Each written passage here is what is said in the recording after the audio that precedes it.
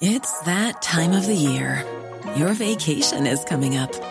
You can already hear the beach waves, feel the warm breeze, relax, and think about work. You really, really want it all to work out while you're away. Monday.com gives you and the team that peace of mind. When all work is on one platform and everyone's in sync, things just flow. Wherever you are, tap the banner to go to Monday.com. When you make decisions for your company, you look for the no-brainers. And if you have a lot of mailing to do, Stamps.com is the ultimate no-brainer. It streamlines your processes to make your business more efficient, which makes you less busy. Mail checks, invoices, legal documents, and everything you need to keep your business running with Stamps.com. Seamlessly connect with every major marketplace and shopping cart. Schedule package pickups and see your cheapest and fastest shipping options from different carriers, with rates up to 89% off USPS and UPS rates. And with the Stamps.com mobile app, you can take care of mailing and shipping wherever you are. Make the same no-brainer decision as over 1 million other businesses with Stamps.com. Sign up with code PROGRAM for a 4-week trial, plus free postage and a free digital scale. No long-term commitments or contracts. That's Stamps.com. Code PROGRAM.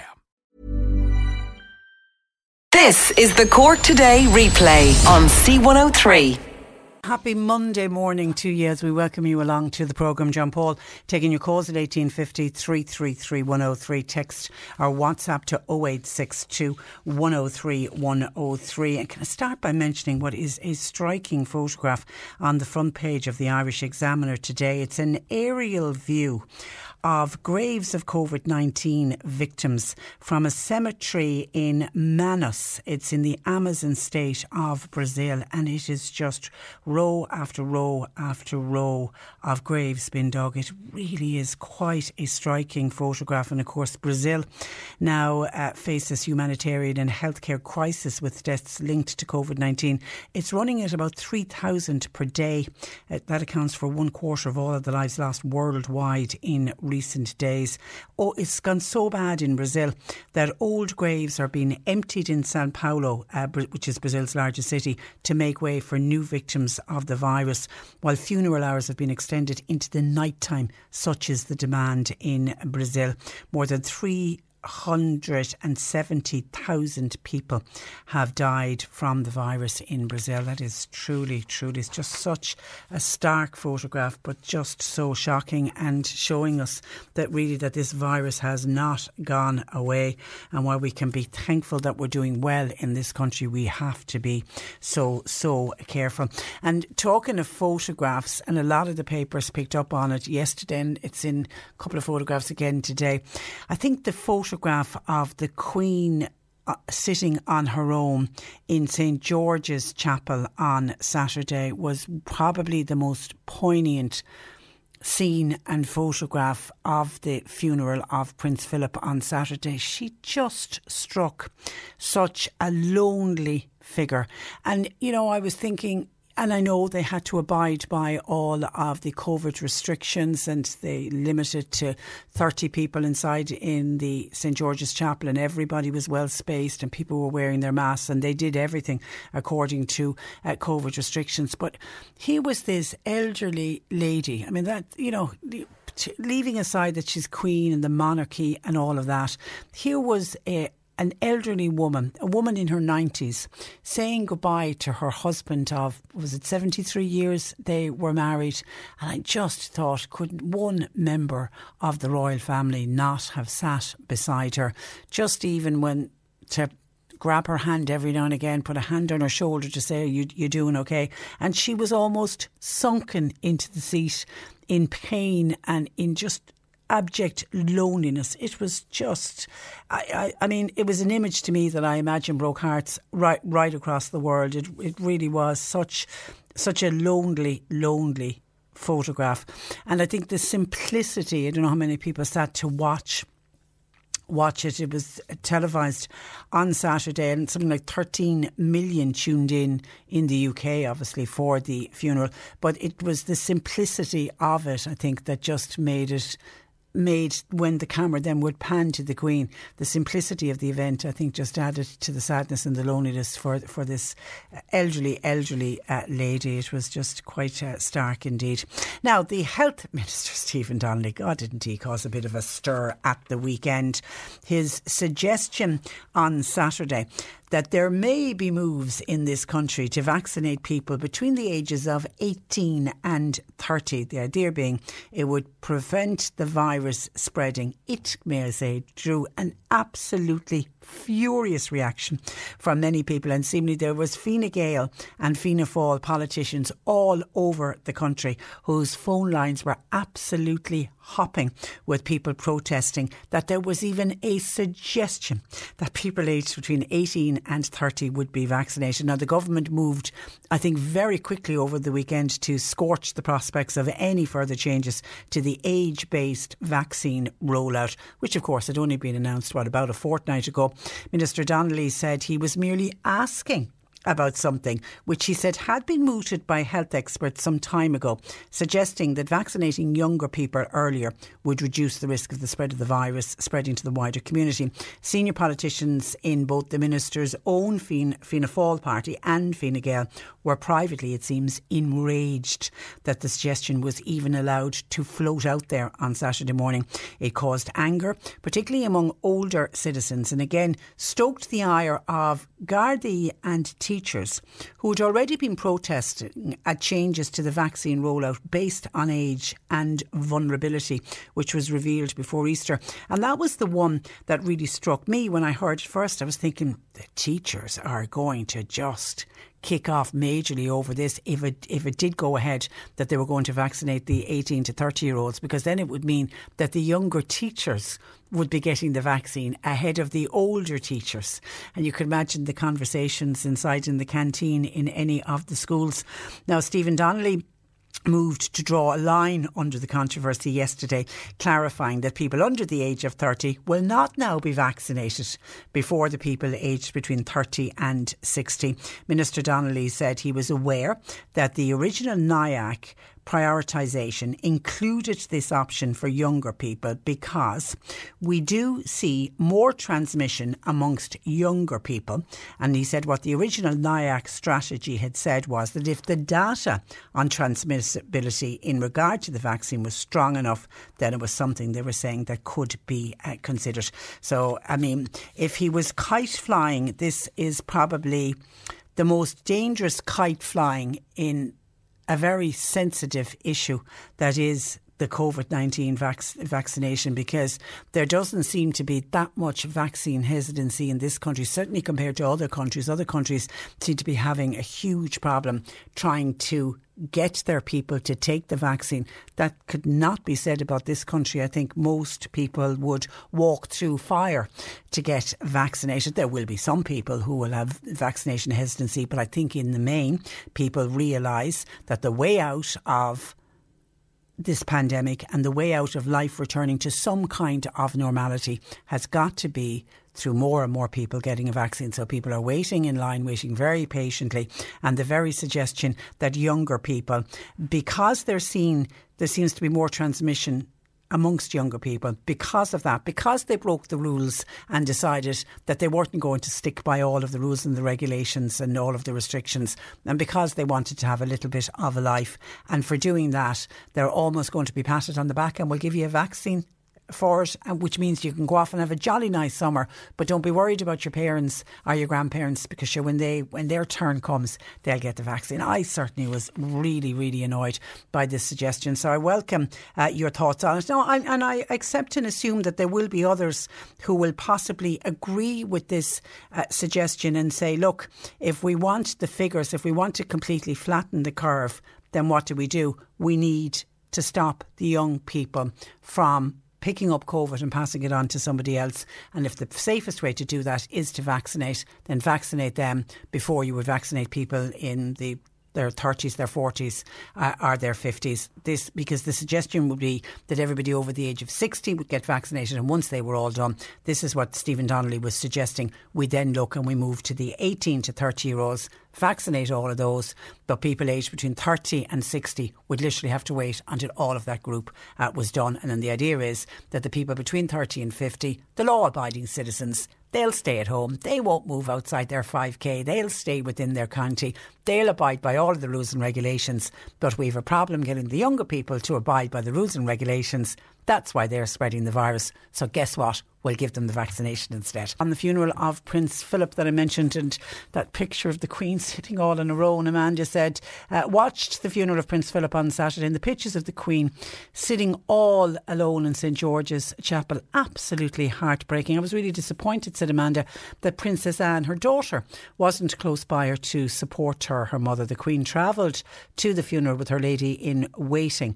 and I felt that should even have been her daughter. Yeah, and the lady in waiting, I don't know if she went into she certainly wasn't seated in beside her in the church, but I think because anybody else who had a spouse had somebody sitting beside them. Actually, obviously Prince Harry didn't have Meghan with him, so he was seated on his own, and Prince Andrew, who's divorced from Fergie, he was seated on his own. But I just felt a little bit of support for the Queen. I think most people would have seen that would have been the correct thing to have done at any other funeral. That's exactly what would have happened. Now, Mike in Bantry has been on saying, hi Patricia, are garden centres open now? No, as far as I know they're not. Garden centres that are attached to hardware stores certainly are open, but standalone garden centres, the last that I heard about that was when they were announcing the reopening that happened on the 12th of April, and we were told the next level of easing of restrictions is expected to be at the start of May, which is going to be around May the 4th. And they're talking about non-essential retail commencing firstly with click and collect, and for outdoor retail, the likes of garden centres and nurseries, but that's from the 4th of May. So I know there are garden centres open, but any of the ones that I would be aware of are attached to hardware stores, and hardware stores by their nature are allowed to open. Standalone garden centres, I don't know if any of them have opened or not. Mike in Bantry anyway is interested in that. And then, hi Patricia, West Cork was an absolute disgrace over the weekend. The amount of camper vans and caravans, unbelievable. There was traffic jams and crowds everywhere. People were queuing up for coffees and for takeaways, and there didn't seem to be any social distancing going on whatsoever. The crowds here in my seaside village was so bad that I actually ended up ringing the guards, and they said, sorry, nothing we can do about that. People are allowed to travel within their county. People are going to put us back to where we were if they don't cop themselves on. There's been another mutation now in India, and the Indian mutation has been discovered in the UK already. It's only a matter of time till it comes here, and this broke at last week. It's a new variant first detected in India. It's called the B1617. And that listener is right, 73 cases in England, and there's been 4 cases discovered in Scotland. Now, it has been described by public health officials as a variant under investigation rather than a variant of concern. And I did a bit of research into it because I kept seeing that in articles I was reading, a variant under investigation and a variant under concern. And they're important. Variant under concern is the one you don't want it to be, because that means that the vaccines that are already that we're using don't work for them. When it's a variant under consideration, it looks like the vaccines that are there are okay, but if it ends up getting identified as a variant under concern, then it is a real problem. But yes, it is a new variant that is in England, that is in Scotland, and the fear is that if it's in England and Scotland, will it end up here? 1850 333 103. John Paul taking your calls. And one final text in from Matty to say, Patricia, believe it or not, my 2 granddaughters teaching in the east of the country went back teaching just last Monday, back teaching full-time into the classroom. Would you believe both of them since last Thursday are now at home and in quarantine after coming in contact with students who tested positive? I really think that teachers should be vaccinated. That's from Matty. We're still getting calls in from some people over the age of 70 who have yet to receive their vaccination. So to get an update on what is happening with regard to our vaccination programme, I'm joined by Dr. Mike Thompson of the Imekilly Medical Centre, and he's also of course been GP lead at the MTU Vaccination Centre for the over 70s. Good morning to you, Mike. Morning, Patricia. And you're welcome. Where are you at the vaccination centre at MTU? Are you still there on weekends? we're going next weekend again. We're just giving our 70-75 second dose.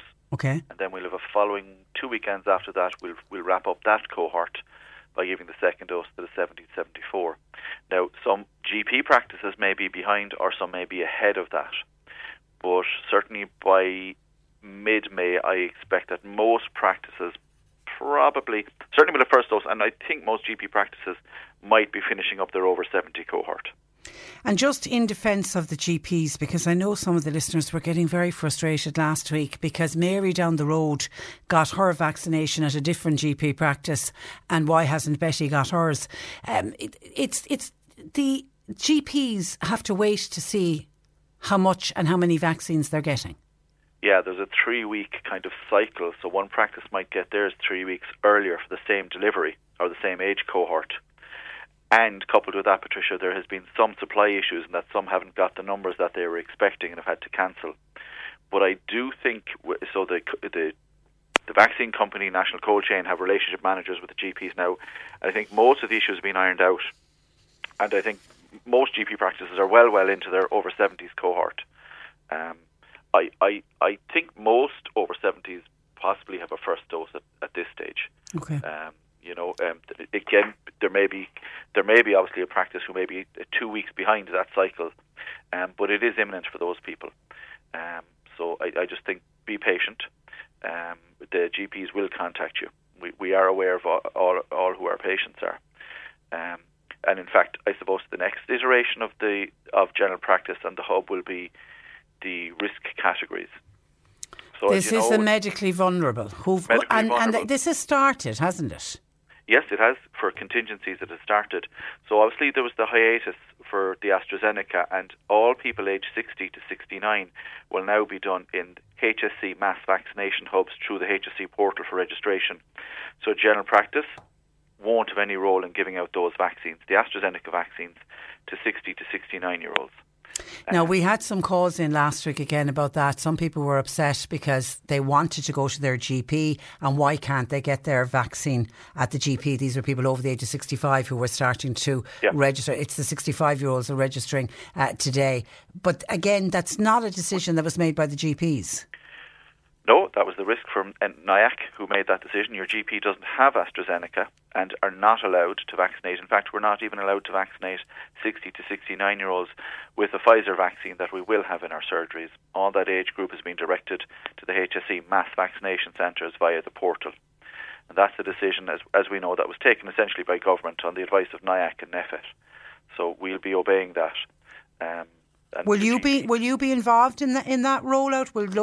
No, that will be the HSC mass vaccination centres, such as in City Hall, Park Equive, Tralee, I think there's one opened in, and CIT midweek will become HSC mass vaccination centre.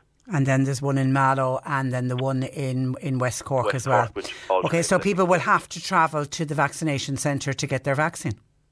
They have to travel to their GP anyway, Patricia. I mean, this is not, people will have to get into a car for their vaccine one way or the other. And I think we've waited a year and a bit for this. I don't see that a couple of extra miles is going to be a huge issue for people.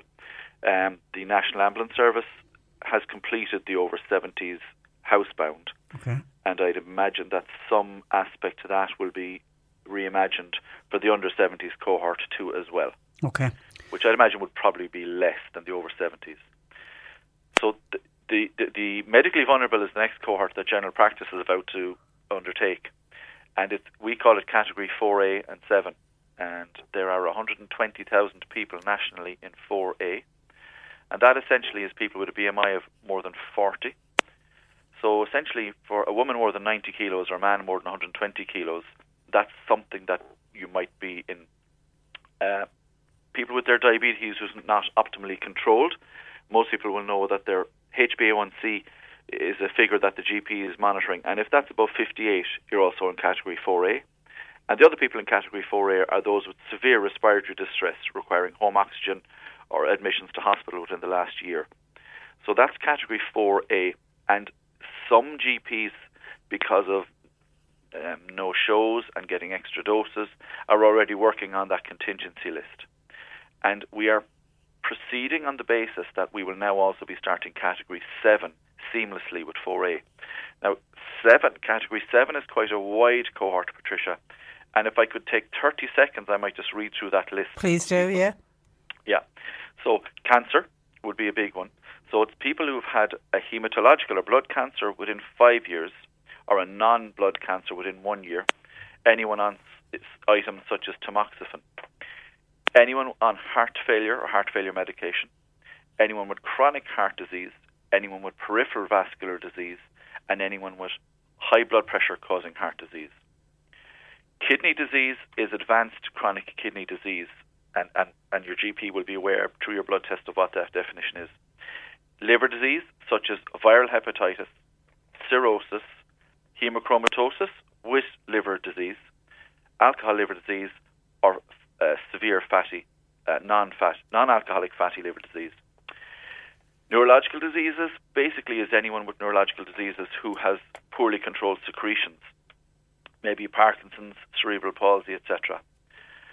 Anyone with severe asthma, anyone with cystic fibrosis, or anyone with moderate COPD, anyone with sarcoidosis.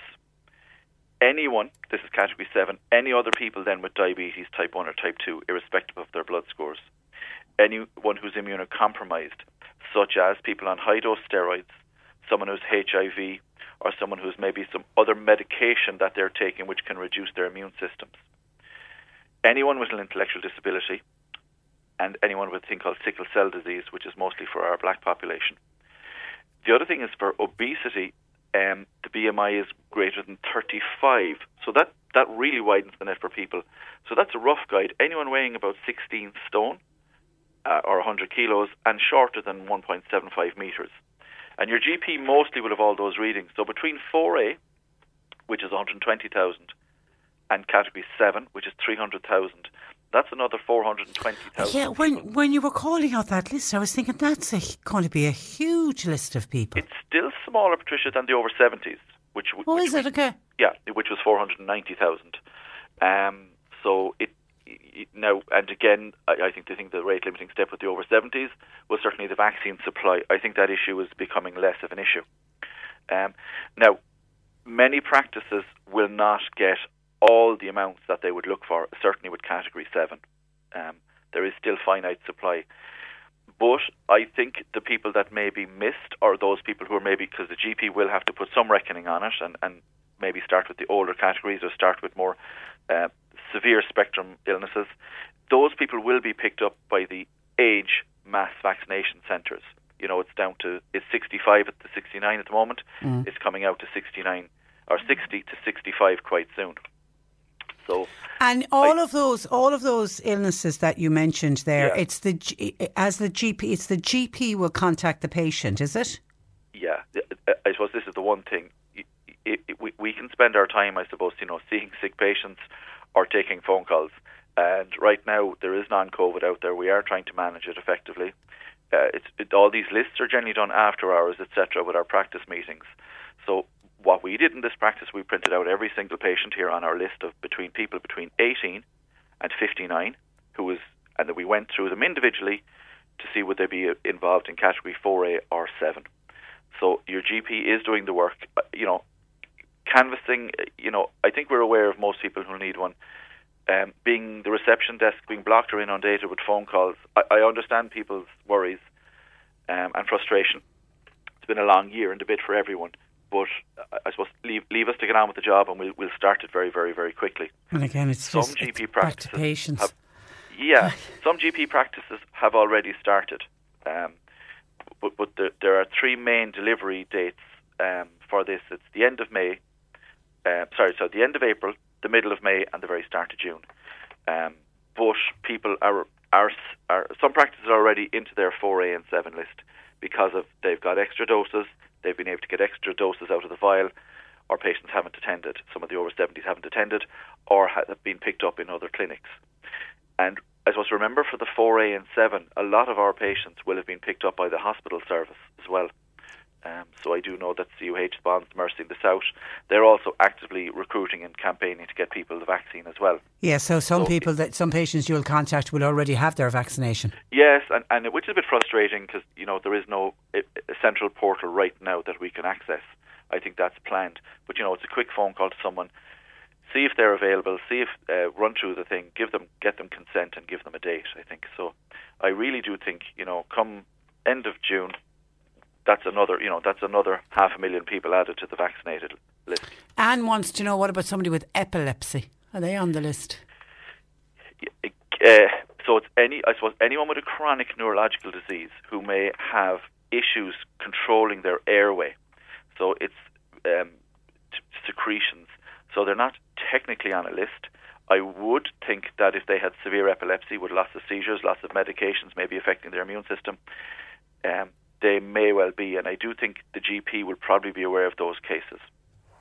Have you a view on what's been looked at spacing out the doses of the Pfizer and Moderna vaccine, the idea being to give more people a first dose? Have you a view on that?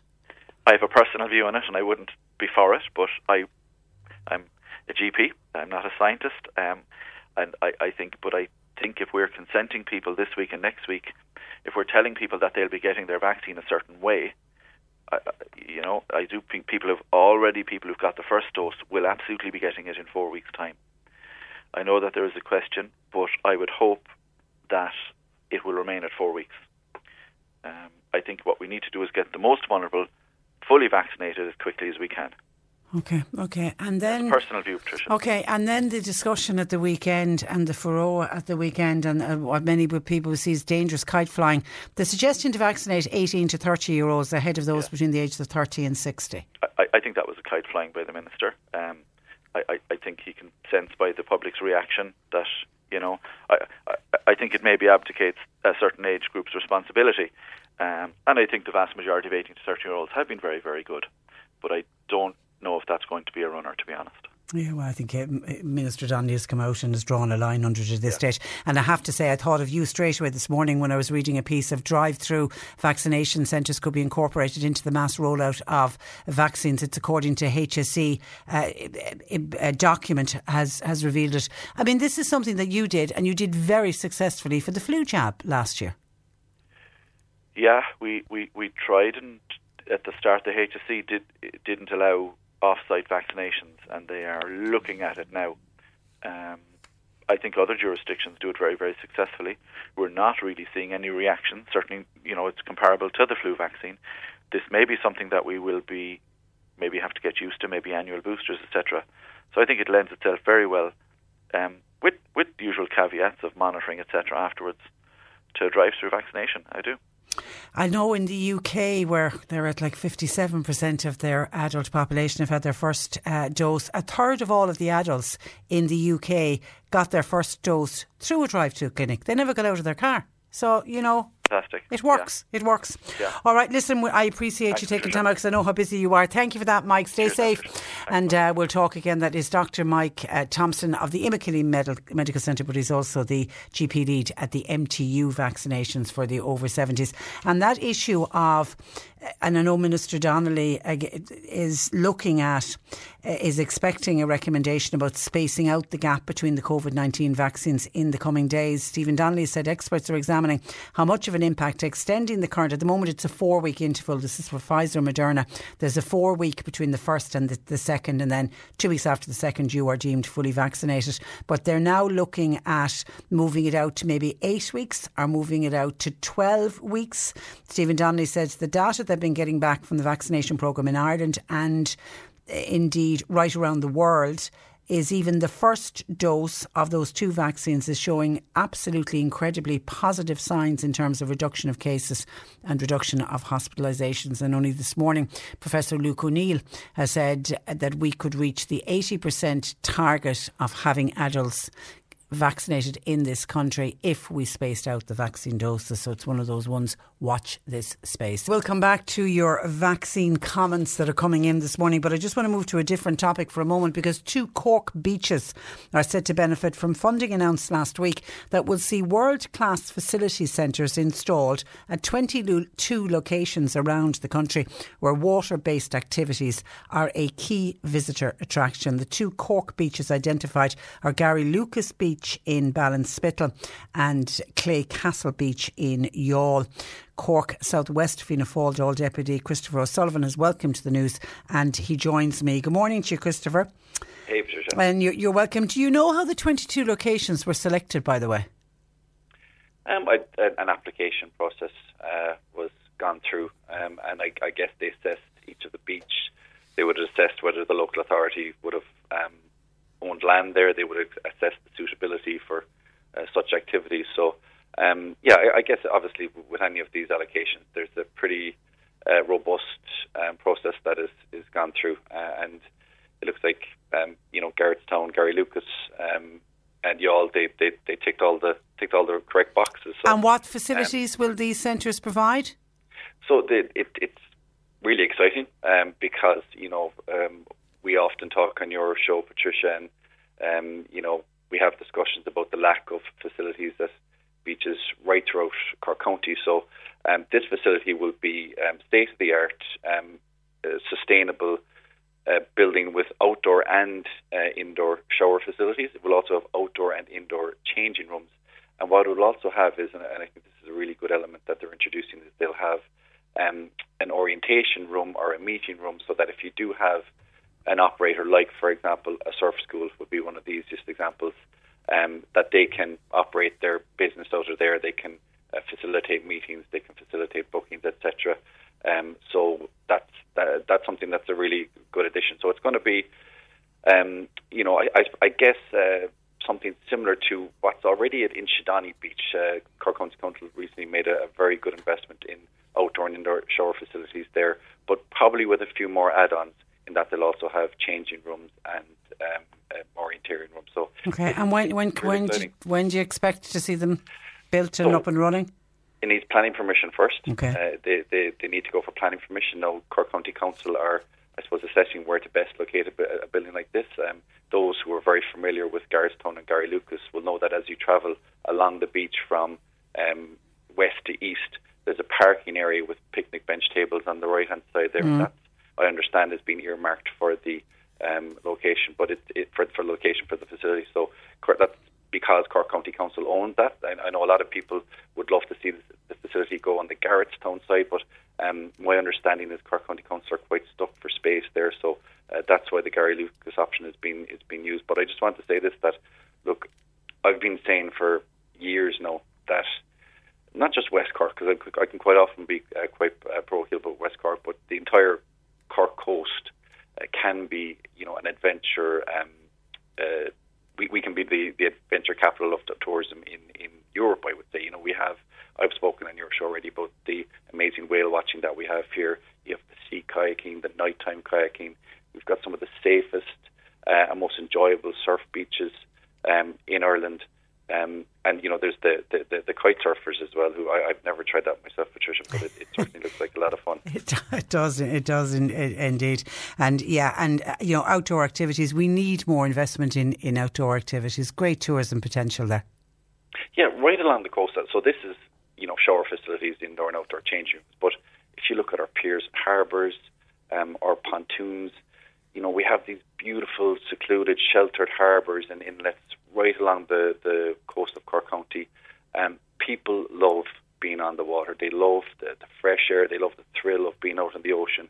But unfortunately, because of underinvestment for years and years in our marine infrastructure and in our coastal infrastructure, we don't have the facilities. I mean, you look at the likes of Kinsale, the unbelievable setup that they have there with the marina and the pontoons, and you can see how that drives the economy in a stunning town like Kinsale. People know that they can come there, they can moor up, they can avail of boat trips because they know that the facilities are there. I would love to see that replicated right throughout West Cork, because particularly in the current atmosphere, outdoor activity is the way to go. Actually, we've already got a few calls in from some people who were worried about the amount of people that descended on West Cork over the weekend. Were you out and about at the weekend? I was. Did you notice a lot of people around? I did, and I headed down to one of my favourite haunts is Mizen Head, where I do bird watching. I take off. It's a great way to get away from the world of politics for a day, Patricia. But I did. There was certainly a huge amount of traffic on the road. And listen, in many respects, I'm not surprised to see that, and I wouldn't be one to very quickly jump to conclusions about what's happening there. In fairness, there's been this huge pent-up demand to get out and about. We've been in lockdown since, start of December. 5K restrictions were implemented. People have just been, yearning for the day that they could get outside their 5K. You can imagine if you're up in Cork City, beautiful city, and nothing against it, but you can imagine that just desire to head west, head to Mizenhead, head to the Bear Peninsula, head to Schull, head to Bantry, Clonakilty and Shinani. I can totally understand why that's happening. And we are told outside is the safest place, but you just... Outside is safe. And just space out as best you can. And if you're on a big beach, it is possible to do that. That would be my concern, and I heard the intro to your show, Patricia, and if there's callers who do have concerns about gatherings, then that's something that, that isn't done. We can't have situations where people are gathering in large crowds, even though it's outdoors, even though it's safer. There has to be common sense, but certainly what I saw on Sunday was a lot of families, taking off in their car, heading, to see some of the most scenic, picturesque places in Ireland, and enjoying it safely and sensibly. Didn't notice any large gatherings myself, but obviously, if your callers are saying that's what's happening, then it was happening. So I would certainly advise. But I do think you're right. You can't. People have been locked up for too long, and Saturday in particular was a glorious day. So you could see why people went out. And just also talking about Saturday, were you one of the TDs? Was your phone hopping on Saturday morning when Stephen Donnelly's suggestion of vaccinating 18 to 30 year olds ahead of the 30 to 60 year olds? Did you get much traction on that? Facebook messages, WhatsApps, a few Instagram messages. Yeah, just saying. I suppose asking the question, what's happening here? Is this really happening? Is this something that the cabinet are going to implement? But I think very quickly, look, Stephen, I guess, was doing what a minister should do, and asking questions and asking what is best practice. And he's right in one sense in saying that the highest incidence rate of COVID is in that younger age cohort between 18 to 30. But obviously, it was very quickly slapped down by NIAC, by NPHET, and I imagine by his government colleagues as well. I agree with your previous speaker there, Patricia.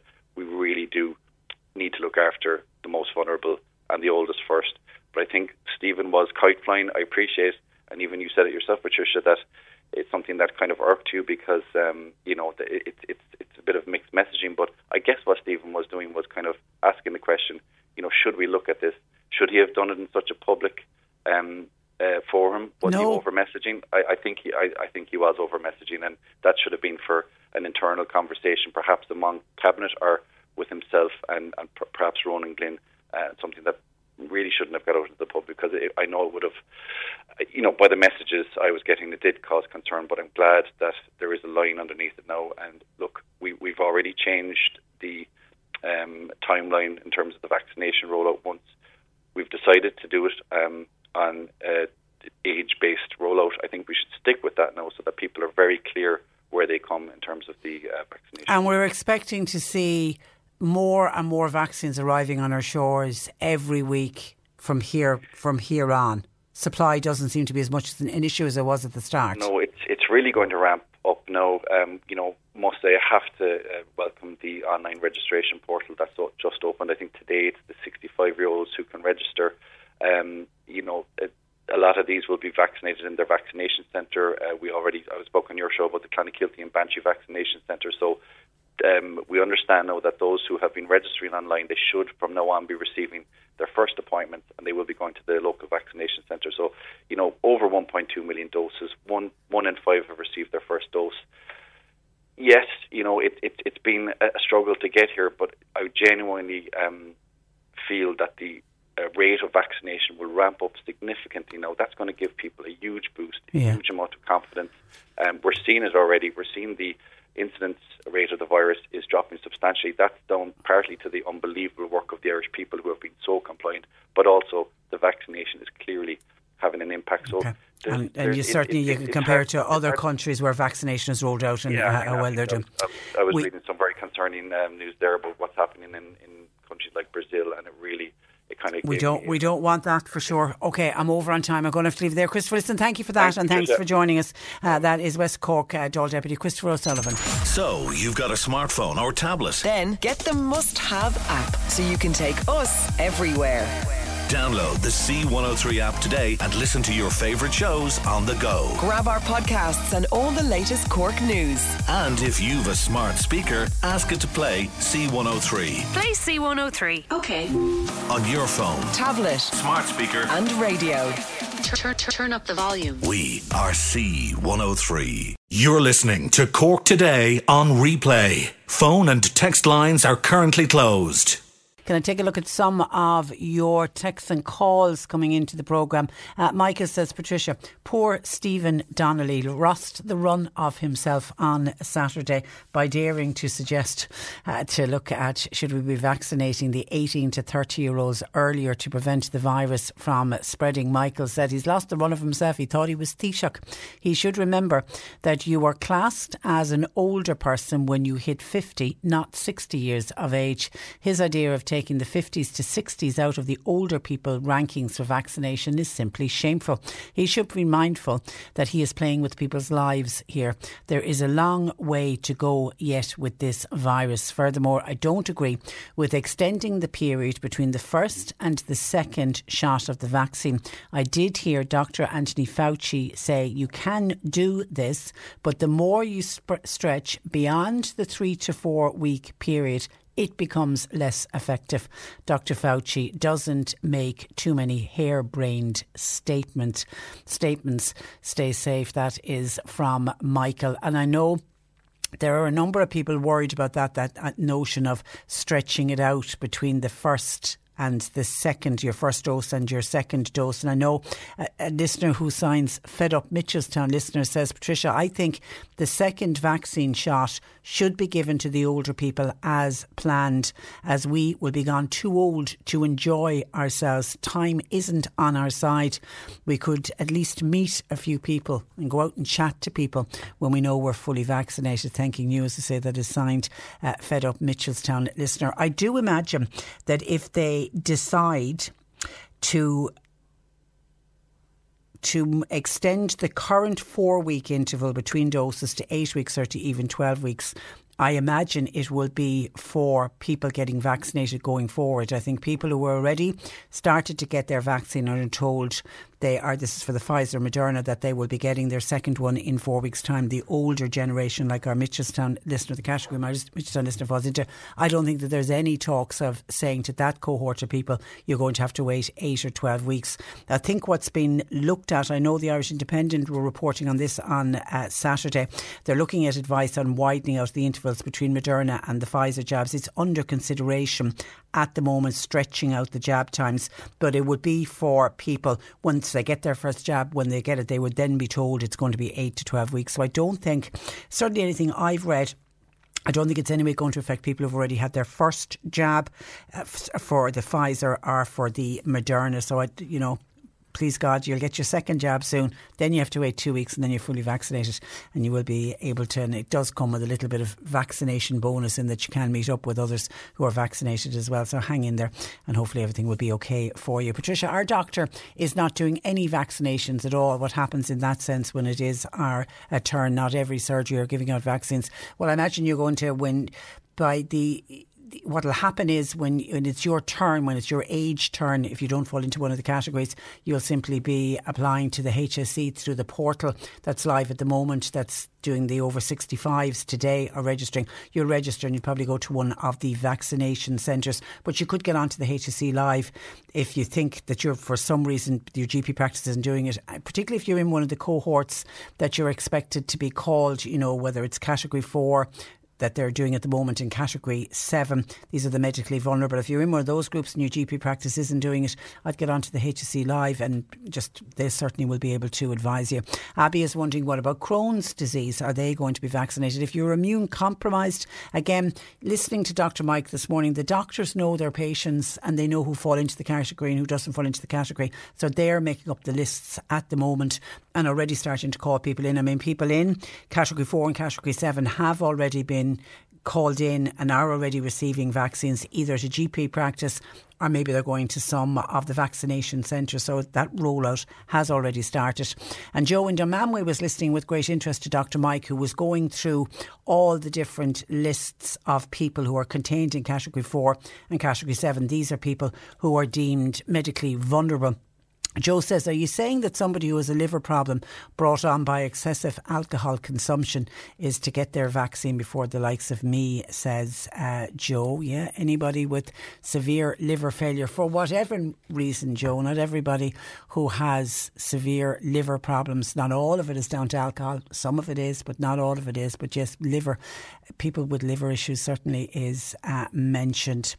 And also there was other calls in. I knew when Mike started reading out the list of people, we'd have other people, like somebody saying, what about people with hepatitis C? Well, I imagine that would fall into the category of liver conditions. So yes, I imagine you're going to be either in cohort 4 or cohort 7 that they're at the moment now processing and calling people in. And somebody else is inquiring about asthma. Is asthma on the list? I don't know if it's directly on the list, but I mean, I know people with breathing problems certainly are in either group 4 or in group 7. And if you're looking for more specific details of the different conditions, you can go on to the hse.ie and they actually go through, I have it up here in front of me. These are people aged between 16 and 69 who are at very high risk. This is in group 4. They go through cancer, chronic kidney disease, the neurological diseases, chronic respiratory disease, COPD, cystic fibrosis, diabetes is mentioned in that, and then people who are immune compromised. That's, I imagine, the person who has Crohn's disease, would you be deemed immune compromised? And it also deals with people who are obese with the BMI over 40. They're in the category 4. And then you go down to category 7. And this seems to be running almost in parallel with group 4. The rollout here seems to be, they seem to be receiving their vaccines as well. And again, the liver disease is in that, kidney disease, chronic heart disease is in it, different types of cancer. It doesn't mean just because you had cancer in the past you'll be getting your vaccine quicker, but certain types of people who are in treatment at the moment. Diabetes type 1 and 2, you fall into category 7. Again, anyone who's immune compromised, people living with HIV, anyone with an intellectual disability. The obesity category is someone with a BMI over 35. That's in category 7. And anyone with severe mental illness. But as I say, you can get more detail if you wanted by going online to hse.ie. But the doctor's practice, all of the individual doctor surgeries are very much aware of these lists, and they are drawing up the amount of paperwork and the amount of admin work that's going into this on behalf of GP practices. I saw actually a report from the IMO. They reckon that a lot of their GPs are getting close to burnout, and I can understand it with the amount of detail that's coming through from the HSE. And then it's the HSE are putting these lists together of who's next to get vaccinated, and then it's up to the individual GP to decide, well, how many in that category do I have on my books, and then contacting them. I mean, Dr. Mike was saying certainly in that category 7, I mean, the list is huge and quite wide, the different illnesses and conditions that are covered. He reckons there's 300,000 people in that group alone. So there's a lot of people to be vaccinated for sure. But listen, the vaccines are arriving in this country, and, you know, the sooner they arrive, the better. And we'll be able to get them into people's arms and let people start getting back to some kind of normality. Certainly a comment, Pat, I've heard before from other people saying that if the scientific world and the medical world put as much work and effort into getting rid of cancer as they've done with COVID-19, surely we would be cancer free at this stage. Well, I suppose they're two very, very different conditions, dealing with a virus and finding a vaccine. Unfortunately, there's no vaccine for cancer. Wish that there was, for sure. And Liz then is worried about having to go to a vaccination centre. Again, listening to Dr. Mike talking about the over 60s are being told. The 65-year-olds are registering today, and we've had the 66, 67, 68 and 69-year-olds all starting to get appointments soon. But you won't be getting it at your GP practice. You're going to have to go to your nearest vaccination centre. That's why you need to have your air code when you're registering online or over the phone. Liz is worried and saying that what a fiasco for people living in West Cork. It can be over 100 kilometres to get to Cork City, and now we're going to have to travel for our jab. That is not fair. there. Well, Liz, you won't have to go to Cork City because there's 2 vaccination centres that will run alternatively in West Cork. One is in Bantry and one is in Clonakilty. So I'm assuming the closer you are either to the Bantry one or the Clonakilty one, when those vaccination centres are up and running, that's where you'll be called and that's where you'll get your appointment for. And in North Cork, there's one in Mallow. The GAA centre in Mallow is going to be used as a vaccination centre there. And I know when I was off over Easter, John Paul went up and paid a visit to the vaccination centre in Mallow. It's all ready to rock and roll.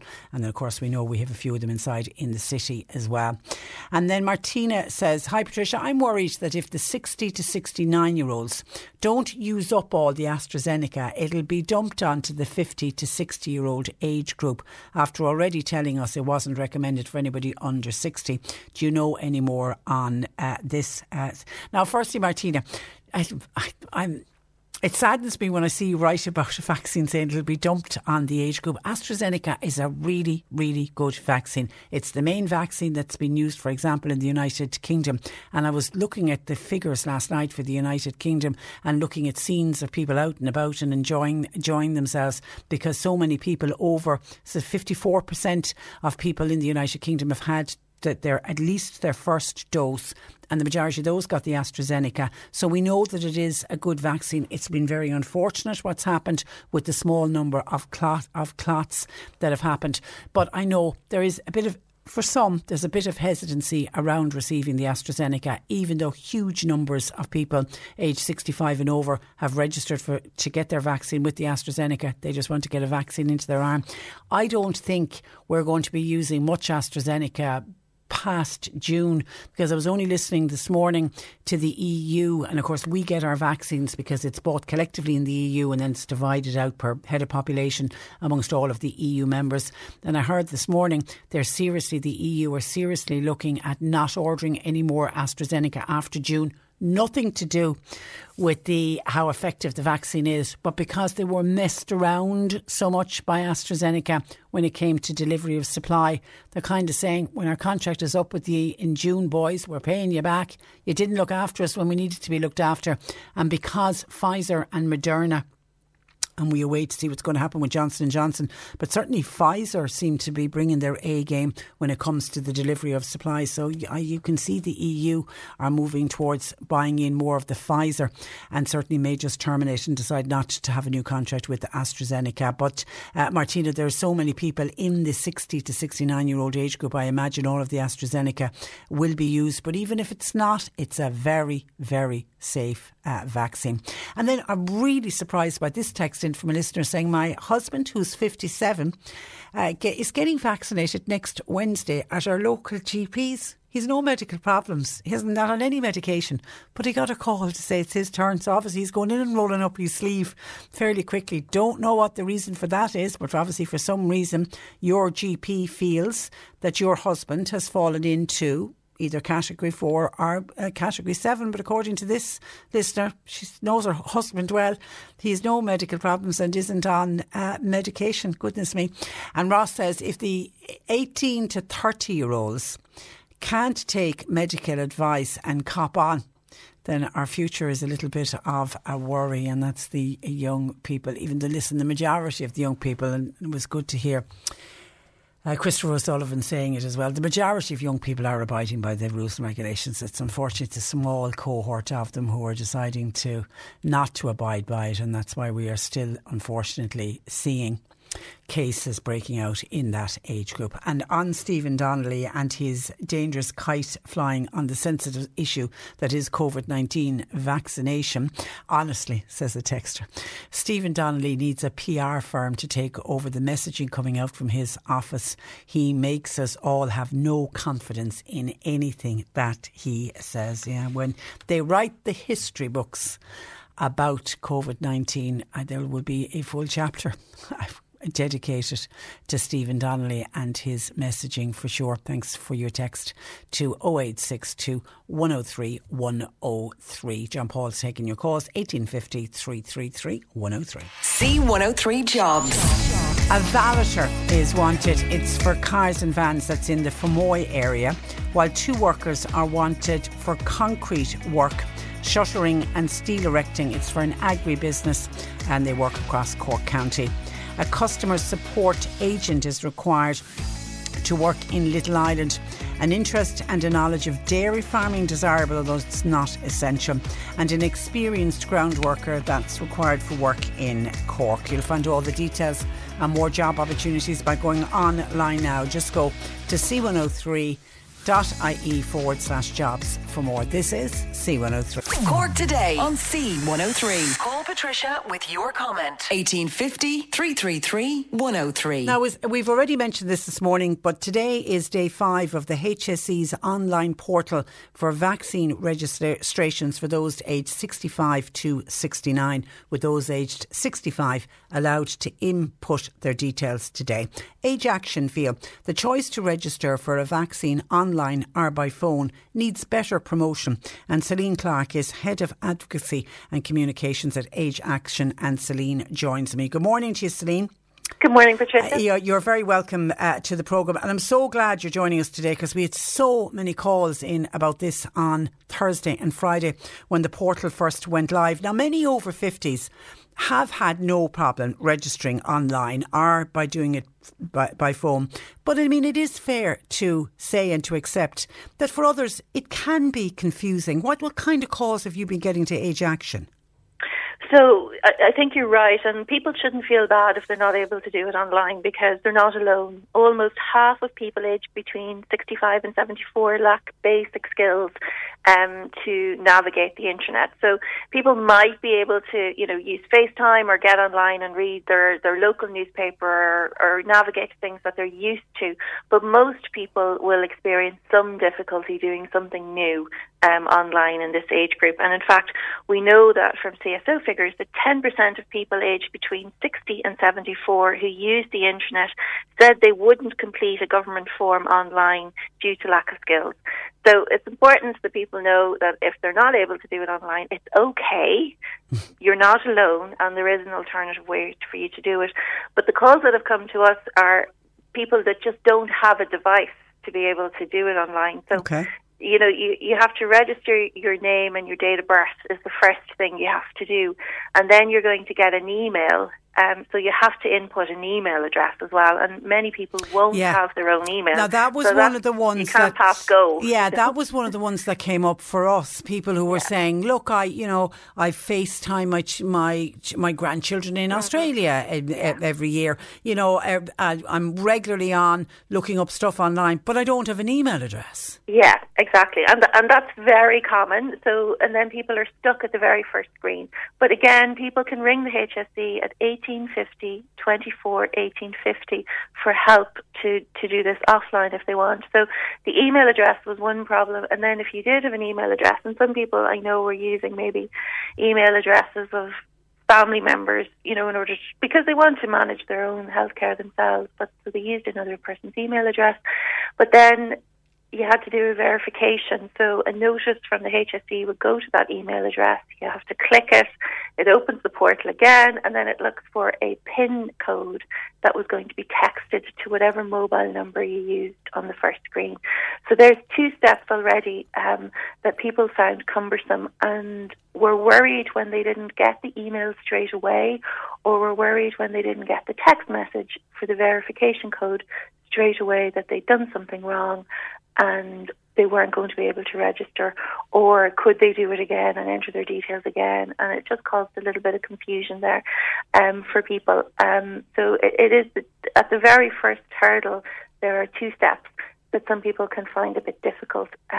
But I guess the thing is, don't stress about it. There is an alternative way to do it via phone, or if people are really interested in upskilling and in learning how to do more with their smartphone or their tablet or their laptop, we have 5 hours of free tutoring for older people. So we can set you up with a volunteer tutor who will help you over the phone to learn a new skill that you want to learn. And I can give you the number for that service in a second. We can get a pen. Yeah, but we will certainly do that at the end. Because Celine, asking a family member or a friend to help out, some older people are not that comfortable with sharing personal details, and that's okay too.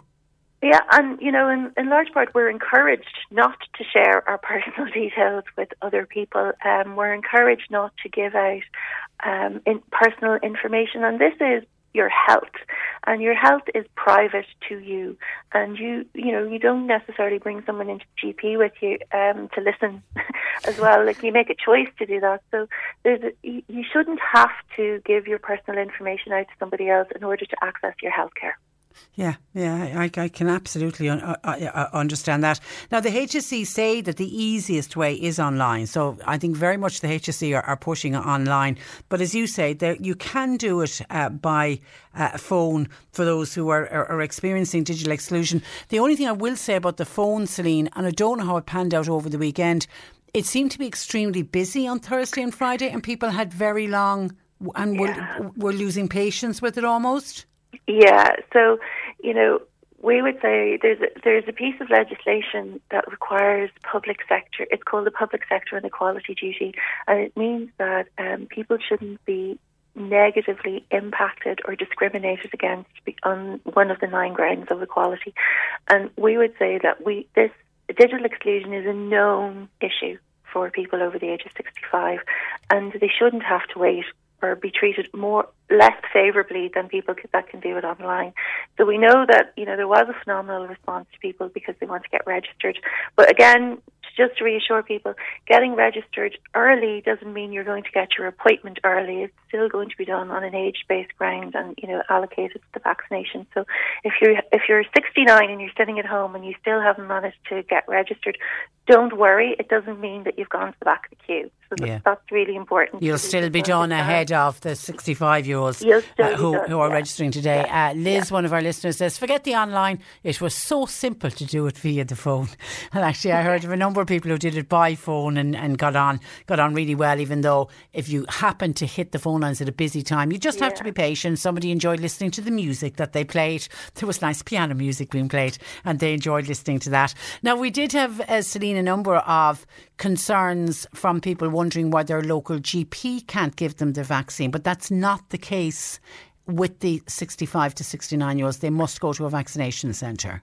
Yes, the understanding is that the vaccination centres will be used for this cohort and for going forward for all of us as we come to our turn on the age-based ground. The vaccination centres will be the primary place where we get our vaccination. Yeah. So we understand now some people might be a little bit worried about where that centre is in terms of the distance and the accessibility for them. So we expect that'll be another conversation we'll be having in a week or two when people get calls for their appointments. And I think it's really important. The community voluntary sector has rallied around people throughout COVID-19, and there may be people now who will need some support to get to a vaccination centre. Not everybody has a family member that they can or are willing to rely upon to help them in these situations. So we just need to be mindful of our older neighbours and our older colleagues who may need some help in accessing the vaccination centres going forward. Yeah, that's a good point. And I know the reason that they've asked people for their air code is to make sure that you'll get the vaccination centre, obviously, that's nearest to your air code. But I think you've raised a good point, because you're going to get a specific appointment on a particular day. For people who don't drive, that is something that is going to become a problem for people. No, absolutely. And I'm in my 40s and I don't drive, so and I live in the country, so I think it's going to be an issue for all age groups, to be honest, and particularly for those who live rurally, too, and don't have access to good public transport. So all of these things come back down to the access that we have to our healthcare, where it's located in our communities, how does it meet our needs, all of those things. COVID has highlighted and exacerbated some of the inequalities that are existing in our system, and this accessing the vaccination centre will be one of them. And as I said, particularly for people who are living rurally. So people need to kind of know soon enough where those vaccination centres are going to be so that they can plan and make an arrangement for someone to give them a lift, or that they can book a taxi, or figure out what the public transport arrangements are if that's what they're going to do. And of course, I know people will be sitting at home saying, but they've told us to be really careful and to minimise our social contacts and to do it safely, and we still have to do that, yes. Until we get vaccinated. Okay, and it's not straightforward. No, have you received many calls from people worried that it's only AstraZeneca that's been offered to the people aged 60 to 69? You know, we've received calls from both sides, from people who, you know, when NIAC made the decision to use mRNA vaccines in people over 70, we'd received calls from people over 70 who wanted to get AstraZeneca because it seemed to be the quickest one. And we have received calls from people who are concerned about the potential effects of AstraZeneca, and we have communicated that to the HSE. And to be fair, the HSE have undertaken a good communications campaign, particularly over the weekend, to alleviate people's fears. And people need information, and you need accurate information, and get your information from trusted sources. That's the most important thing. You know, if you can, read the information online on the HSE website. If you can't, maybe try and listen to some of the current affairs programs where you have informed medical professionals who are giving information. And of course, you can ask questions as well when you get to the vaccination centre. And if you choose then not to go ahead with it, then that is your choice. But it should be an informed choice from sources that are reliable. And actually, I've heard from a few people who were a bit nervous going into the vaccination centre, and when they spoke to the people there, had all of their questions answered, and they got their vaccine and said it was fantastic, and they had all the information available. Okay, Celine, listen, thank you for that. That helpline number, if people would like to get some training from Age Action about how to get online. Yep, it's 01475 6989. Okay, 01475 698 9. Okay, and we've made a note of that. And just before I let you go, Celine, because it's an email that I'm going to get to that I've received to the programme that I'm going to get to in a little while from a listener really missing and bemoaning the fact of the active retirement groups and how the active retirement groups, she actually says in her email, they were the very first to close down. They actually closed down in February before we went into full lockdown in March of last year, now well over 12 months, and really missing it on the social side of it. And now that a lot of people in the active retirement groups are coming up to being fully vaccinated, do you think there should be some moves to let them start to meet up again? Well, I think Active Retirement Ireland are highly engaged, to be fair, with the HSE and with public representatives about making a plan for people who are fully vaccinated, how to pick up their lives again in a safe way. And we know that, two fully vaccinated people can, meet now in your home. You don't have to wear a mask. And so as more people become fully vaccinated, measures will respond to that, and we will get guidance from the HSE and from NEFIT as well. These questions are raised with them every time I'm talking to them anyway, and I'm sure the same for Active Retirement Ireland, and I know they are because we're usually in the room together when we're talking to them. Well, it's a Zoom room, a virtual room, and so we are encouraging people to think ahead and to make really clear information and not leave it open to interpretation, because that can confuse people as well. Like, we can all kind of read into things the way we want to read them. So really clear information to be able to get ourselves back and get our lives back insofar as we can. So those active retirement groups, and indeed all those groups, that people find outlets either to Age Action has U3A group, University of the Third Age, to promote lifelong learning. They weren't all successful online, largely because of what we've already talked about.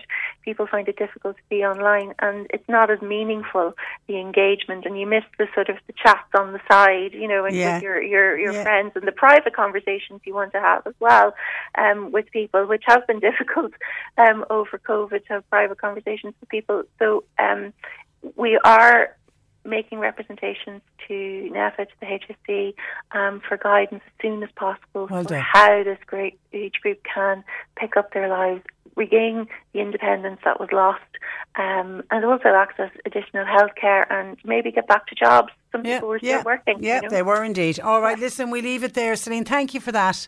Thanks. And thanks for joining us. Celine Clark there of Age Action. Somebody says, can you call out that number again, please? I can. It's a double number, so 01 47 56 989 47 56 989, and they offer free training to people. Obviously it's got to be all done now over the phone. There was a time when they had volunteers who met up face to face with people to help them get online, but if you need any sort of help with any kind of training about how to negotiate online on a tablet or on your smartphone, Age Action there. And as I say, that training is free. It's been revealed that a total of 89 artists from here in Cork are among the who's who of Irish and international artists taking part in this year's Incognito 2021 online art sale in aid of the Jack and Jill Children's Foundation. To find out more, in a moment I'm going to be speaking with one of our local artists, that's Shane O'Driscoll from Bandon. But firstly joining me is Lucinda Hall, who is the curator of the art sale for the Jack and Jill Foundation. Good morning to you, Lucinda. Hello there. Hello. Curator sounds very grand. Doesn't it indeed? It sounds really dead posh. Now, the Incognito art sale is different in many ways. Just explain to listeners how it works and how somebody can purchase one of the paintings. Well, I'll tell you how it works. The idea is that you go onto the website, www.incognito.ie, and you choose the picture that you like most. But you don't know who's painted it. It just has a number by it. So you choose your picture, and when you get it, which will be posted to you, if you're lucky enough to get it, then you'll see who the artist is. And it could be by somebody very famous, it could be by somebody you know, or it could be by anybody. I mean, there's some wonderful artists there. Now, to purchase, what you have to do is you have to create an account. So you go onto the website again, and all the instructions there to explain how to do that. You then make a wish list of your favourite cards that you want to buy, and you choose the top 3 that you like. You put them in order, and you put all your credit card details in and all that, and it's all very clear on the website. And you then are registered for auto purchase, and the computer will automatically buy it for you on Thursday morning. At 10 o'clock it 10 goes. o'clock. And I watched this last year. How quick did you sell out last year? Last year was 17 minutes in part 1. And a little slower in part 2. It was 22 minutes, I think, on Unreal. part 2. Unreal. And we've got all of the artists, and as you say, some of them are very famous, both nationally and internationally. Yep. And then there's celebrities as well. There is. This year we have The Edge, and we have Bob Geldof. Wow. Paul Costello. They've all put their effort into it, and we have some very well-known artists. We have Tom Clement from down your way. Yeah, and all of the paintings, and they're all different mediums, aren't they? All different mediums, and I mean it's just brilliant to see the different ways that people have interpreted painting on a small postcard. Yeah, and the effort. I mean, there's one lady who's done this embroidery one, and it's just, I don't know how long it took her to do it. It's absolutely fantastic. Another one's made out of old socks, a collage made out of old socks, which is brilliant. And then there's normal painting, oil painting, watercolour, poster paint, drawings, lovely drawings, sketches, pencil sketches. Yeah, and they're all It's 60 euro. That's it. You can't bid and say I desperately want that. I'll give you 100. No, it's 60 euro, and if you're lucky enough, you get it.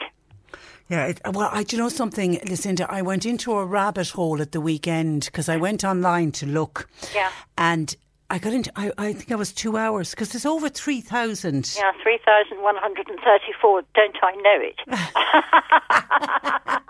But it's worth scrolling through. It is. it's quite easy to give up. And yet there are some wonderful ones towards the end. So it's worth, persevering, hold your own and keep going. Yes, and you have from now until Thursday. Let me bring in Shane O'Driscoll, because Shane from Bandon is one of the artists. Good morning to you, Shane. Good morning, Tricia. How are you getting on? I'm getting on very well. You see, I know the style of your work, so I went in there to try and find yours, and I think I have. Did you find it? I think, I'm not saying the number now, but I think I have. Well done. Yeah, I think now. Listen, I'm putting it up there as my top choice, but I'll wait and see. But I do think. Now, tell me why and how you became involved. I think I've been involved in this for the last good few number of years. I think I was actually in Dublin at the time working, and I just saw Incognito kind of go up online, and I just really liked the concept behind it, that kind of unknown. I suppose, it was for a good cause, but also kind of there's a bit of crack in guessing the artist. Like, as you said yourself, you know an artist's style, and you kind of see if you can kind of seek it out. Yeah. I just remember kind of queuing for the first one for maybe an hour and a half before work. Good for you, Shane. Yeah. Was it the rainy year? One year we had pouring rain.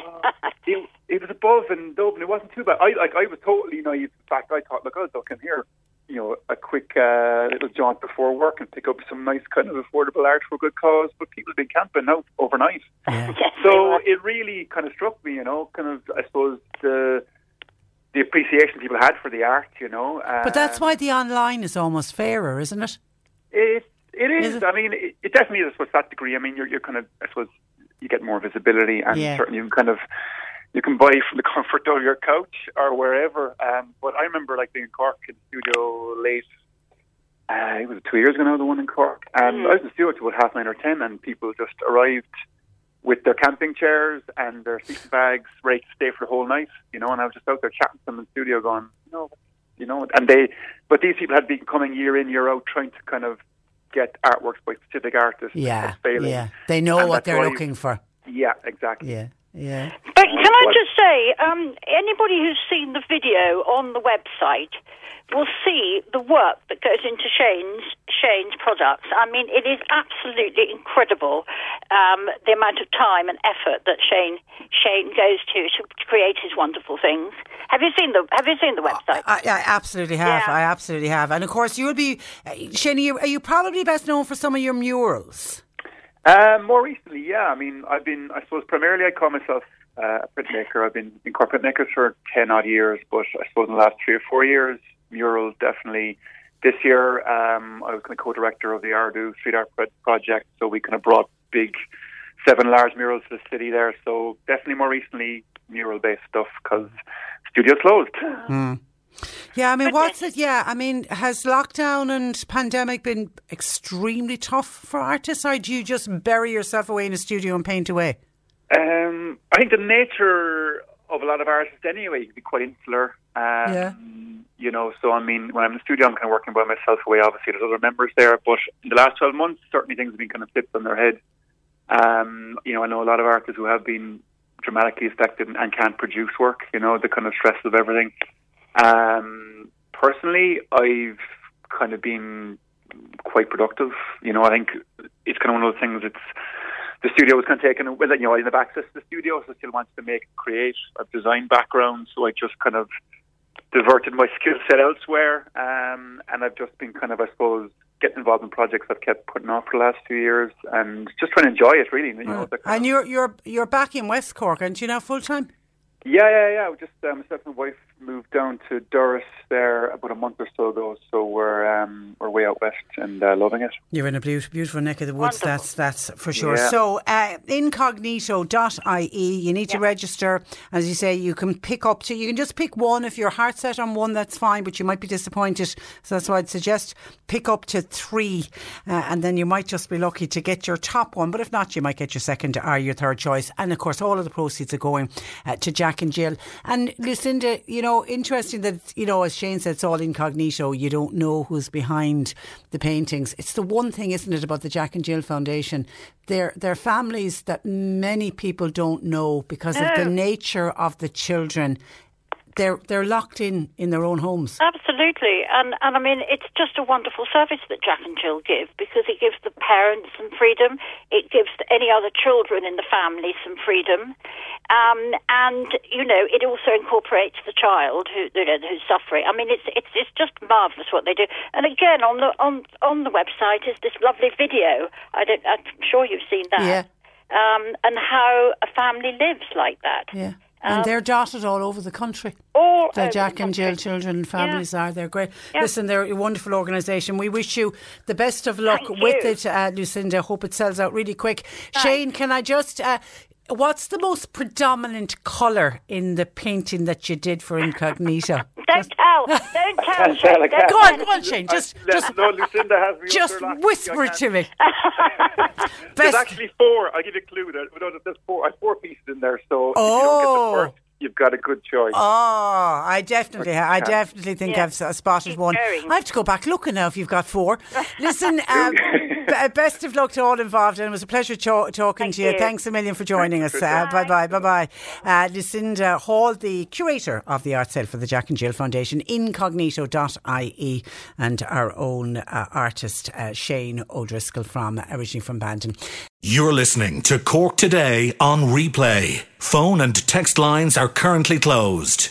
Now, Jerry has been on to us to see how are other people working out when you need to go to see a GP. And we know since we went into the first lockdown over a year ago, GP practices and the way we interact with our GPs certainly has changed.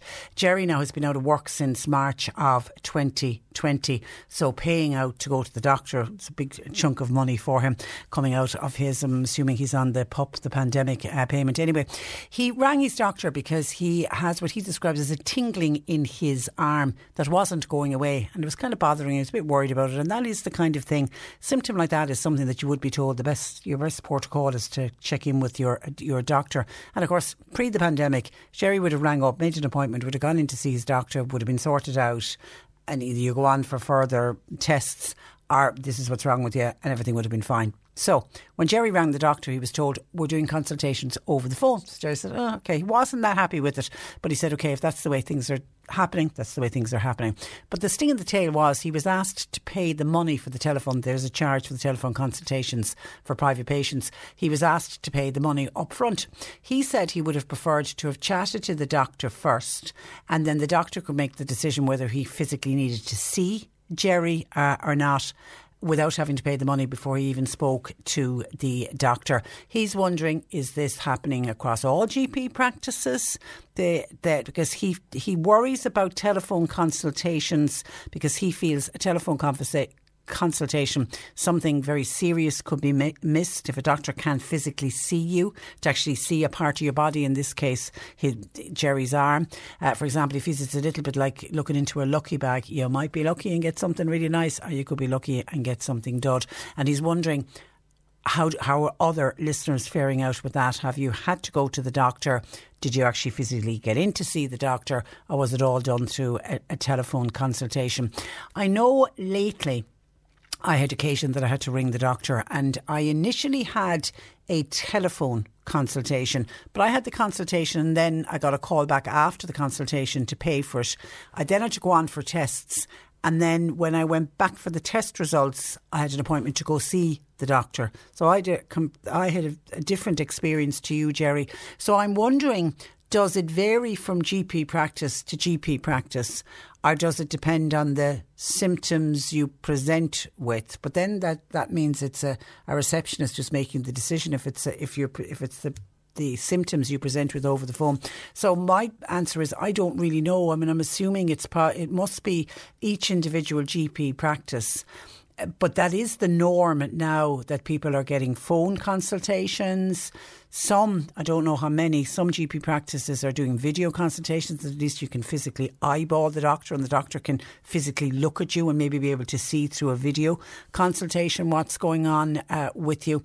But definitely it is the norm in all GP practices that they certainly are pushing for more phone consultations, the idea being that they don't want to have huge numbers inside in their GP practice, and that's the reason why we're doing phone consultations instead. But anyway, let's see how others are feeling about that. For Jerry, where he had to pay before he even had the phone consultation. That's the one I think that's irked him the most, because, you know, if he has the phone consultation and then the GP isn't happy with the phone consultation and says you have to come in, I suppose Jerry is worried. He's just paid for a phone consultation. Will he then have to pay for a follow-up in-person consultation as well? 1850 333 103. Your thoughts welcomed on that, please. Margaret was on to us to say, this is to do with the online registration. Today we're at the 65-year-olds are able to register at the hse.ie to get a date and a time for your vaccination, and you can either do it that way or you can do it by phone. 1850 24 1850. The HSE themselves are pushing the online and says it is the easiest and the quickest way to do it. Obviously they don't want their phone line swamped with people because it'll take some time to go through everyone to get all of the details, but when we spoke with Age Action, the facility to do it over the phone, that's an individual choice. If you're not happy with going online, then feel free to use the 1850 24 1850. But Margaret said she was very willing to do the online registration, but she stumbled at the first hurdle. She put in her email address, which happens to be a Hotmail account, and it came back saying that that's not a valid email address. And I'll have to check with John Paul, he's more tech savvy than I am. Hotmail accounts, are they still up and running and working? I'm trying to think, did I ever have a Hotmail account? And I remember having one of the Yahoo accounts. I don't know if I had a Hotmail account, but I'm really surprised by that. Margaret, what I would say to you is, get on, you have no choice now but to ring 1850 24 1850, but ask them about your Hotmail account, because I'm assuming you've been using that email account and it's still working and that it's okay. It's not making any sense to me. Has that happened to anybody else? 1850 333 103. And then another Margaret, this time in Mallow, was on, and is when we were talking about the vaccination process, and we're at the 65 to 69 year olds, and it will eventually come down to the 60 to 64 year olds. We're waiting on the date and the days when people aged between 60 and 64 will be able to register vaccination. Margaret says, what about somebody who is housebound? How do you get their vaccination? Well, as Dr. Mike explained to the over 70s that have been housebound, it's the ambulance service have got involved with that, and he thinks, he can't be absolutely sure, but he thinks most of the housebound over 70s certainly have been vaccinated at this stage. So if you're in the 60 to 69 cohort, Margaret, and you're housebound, I wouldn't be registering online in that case. I certainly would be getting on to the phone number, the 1850 24 1850, to let them know that you're housebound and that you have absolutely no way of getting to the vaccination centre, and hopefully they'll be able to sort out the National Ambulance Service, because we're assuming that they will now pick up the slack on people under the age of 70 who are housebound, and there will of course be people who are housebound. There was someone else, and I don't know for sure, but Anne, thank you Anne for your text. Are you in the 65 to 69 age group, perhaps 69, and have already got an appointment to go for your COVID jab? Because Anne says, Patricia, where in Mallow is the GAA field where they're doing the COVID injections? I'm coming from the Kanturk side to Mallow. Where do you go? Well, when you come in from Kanturk, you'll hit the roundabout, go straight through the roundabout, go down the town, go right the way down to the end of the town. When you get to the end of the town, you will be turning left, and then once you turn left, start indicating immediately. You turn right, you go up what's called St Joseph's Road in Mallow, follow that road, and the GAA pavilion is at the very end of that road. I was out and about doing some shopping in Mallow over the weekend, and there are signs up saying where the vaccination centre is, and I imagine it's going to be the same if you're in Clonakilty or in Bantry, where the vaccination centres are in those two towns. They are well signposted. The HSE certainly have been out putting up the signposts for you. But coming from Kanturk, go through the roundabout, straight down through the town, get to the end of the town, traffic lights at the end of the town, you'll be swinging left, and then the first right, there's more traffic lights there as well, straight up that road. John in Clonakilty, this is Patricia. I agree that the vaccination should be spread out. We should all be offered and getting at least one dose. In a couple of months, we will be flooded with vaccines, and there'll be plenty of vaccines for everybody to get their second dose. Please, please, please, says John in Clonakilty, anything to speed up the eradication of this virus so that society can get back to normal. So says John in Clonakilty. And that's what's being looked at the moment by the Minister. Well, Stephen Donnelly has asked for it, but he's asked NIAC, who are the ones who ultimately will make the decision. But they're asking the experts now on what would be the impact of extending the current 4-week interval. This is for the Pfizer and Moderna. It doesn't matter with the AstraZeneca because the AstraZeneca is a 12-week spacing out from the first to the second.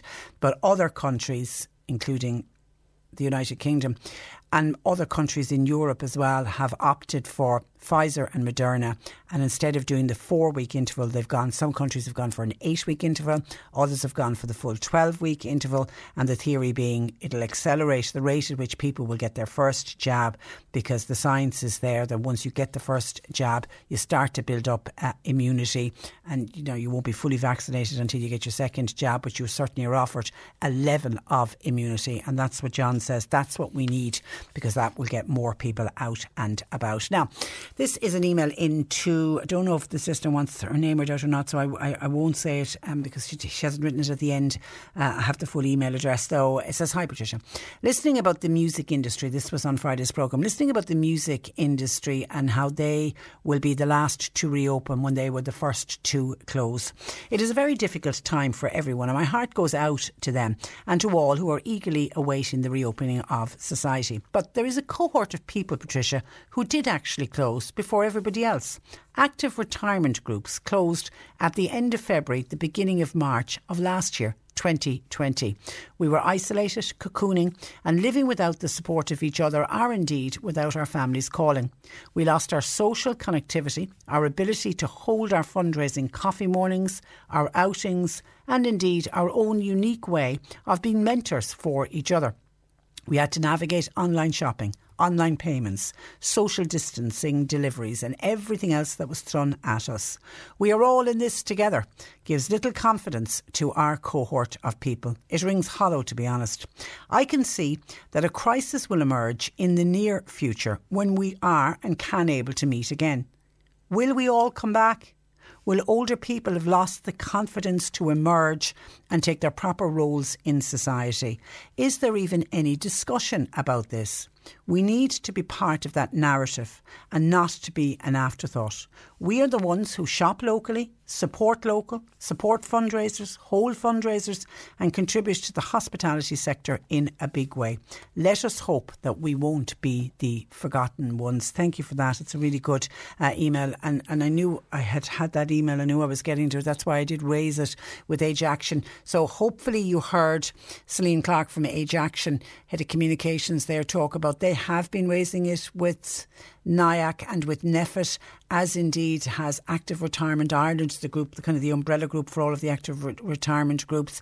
And let's be honest, a lot of people, not all of the people in the active retirement groups, but there will be a cohort of people within active retirement who are already fully vaccinated, and then they could meet up with other members who are fully vaccinated. But I think this particular email raises an issue that I think is going to become a problem. People who have been stuck indoors, people who have self-isolated to protect themselves and been very nervous about going out, may find it difficult to step back out into the big beautiful world when we're all able to get back out again. Confidence is going to be a huge issue. And I can even speak on a personal point of view, and I'm not quite at the active retirement age yet, but I hadn't driven a long distance, with the whole 5K thing. And even before that, obviously with Marsha and having a special needs child, we've been very, very protective about minding her. So we've been cocooning and sheltering ourselves at home, except for coming out to work, doing a bit of shopping. Haven't had people calling, haven't been calling to other people's houses, and certainly haven't been driving long distance. The furthest I would drive, would be to work and home again, to the shops and home again, and that's it. And I know by the small amount of diesel that I put into my car. It seems ages since I last had to fill up the car because I'm doing such little driving. But a couple of weeks ago, I had to go to the city for a medical appointment, and I was heading off in the morning, and I suddenly realised as I was driving, I was a little bit nervous about driving in, it's kind of around rush hour traffic and whatever. And I just realised that I was lost a little bit of confidence when it came to driving. And I've been driving for many, many years, and, you know, touch wood and please God, I've never had an accident or anything like that. But I just felt, and it just struck me, that, you know, I'm not on my own. There's obviously other people like that who haven't been out on, you know, for long drives. And then this listener making the point, people who haven't interacted with others, haven't been out to chat. Are we going to lose our ability to communicate with others? I was speaking with a family member who had gone to get her vaccination and was in the over 70s category. And you know the way they get the people to sit socially distanced now in a room for 15 minutes before they were allowed home. And she said she couldn't get over that there was no chat or banter out of anyone. And she said people were just being very quiet. So she then remained. She tried to interact with somebody who wasn't getting anything much back. And she initially said, I thought they were all being very snobby. And then I put it to her, could it be people are losing the art of having a conversation? There was a time like at the checkouts in the supermarket, you'd be chatting with the person before you, but it's so difficult to do it when you're wearing a mask, even if you're trying to interact with the person who's serving you. I find I'm shouting at people. I'm having to say, sorry, what did you say?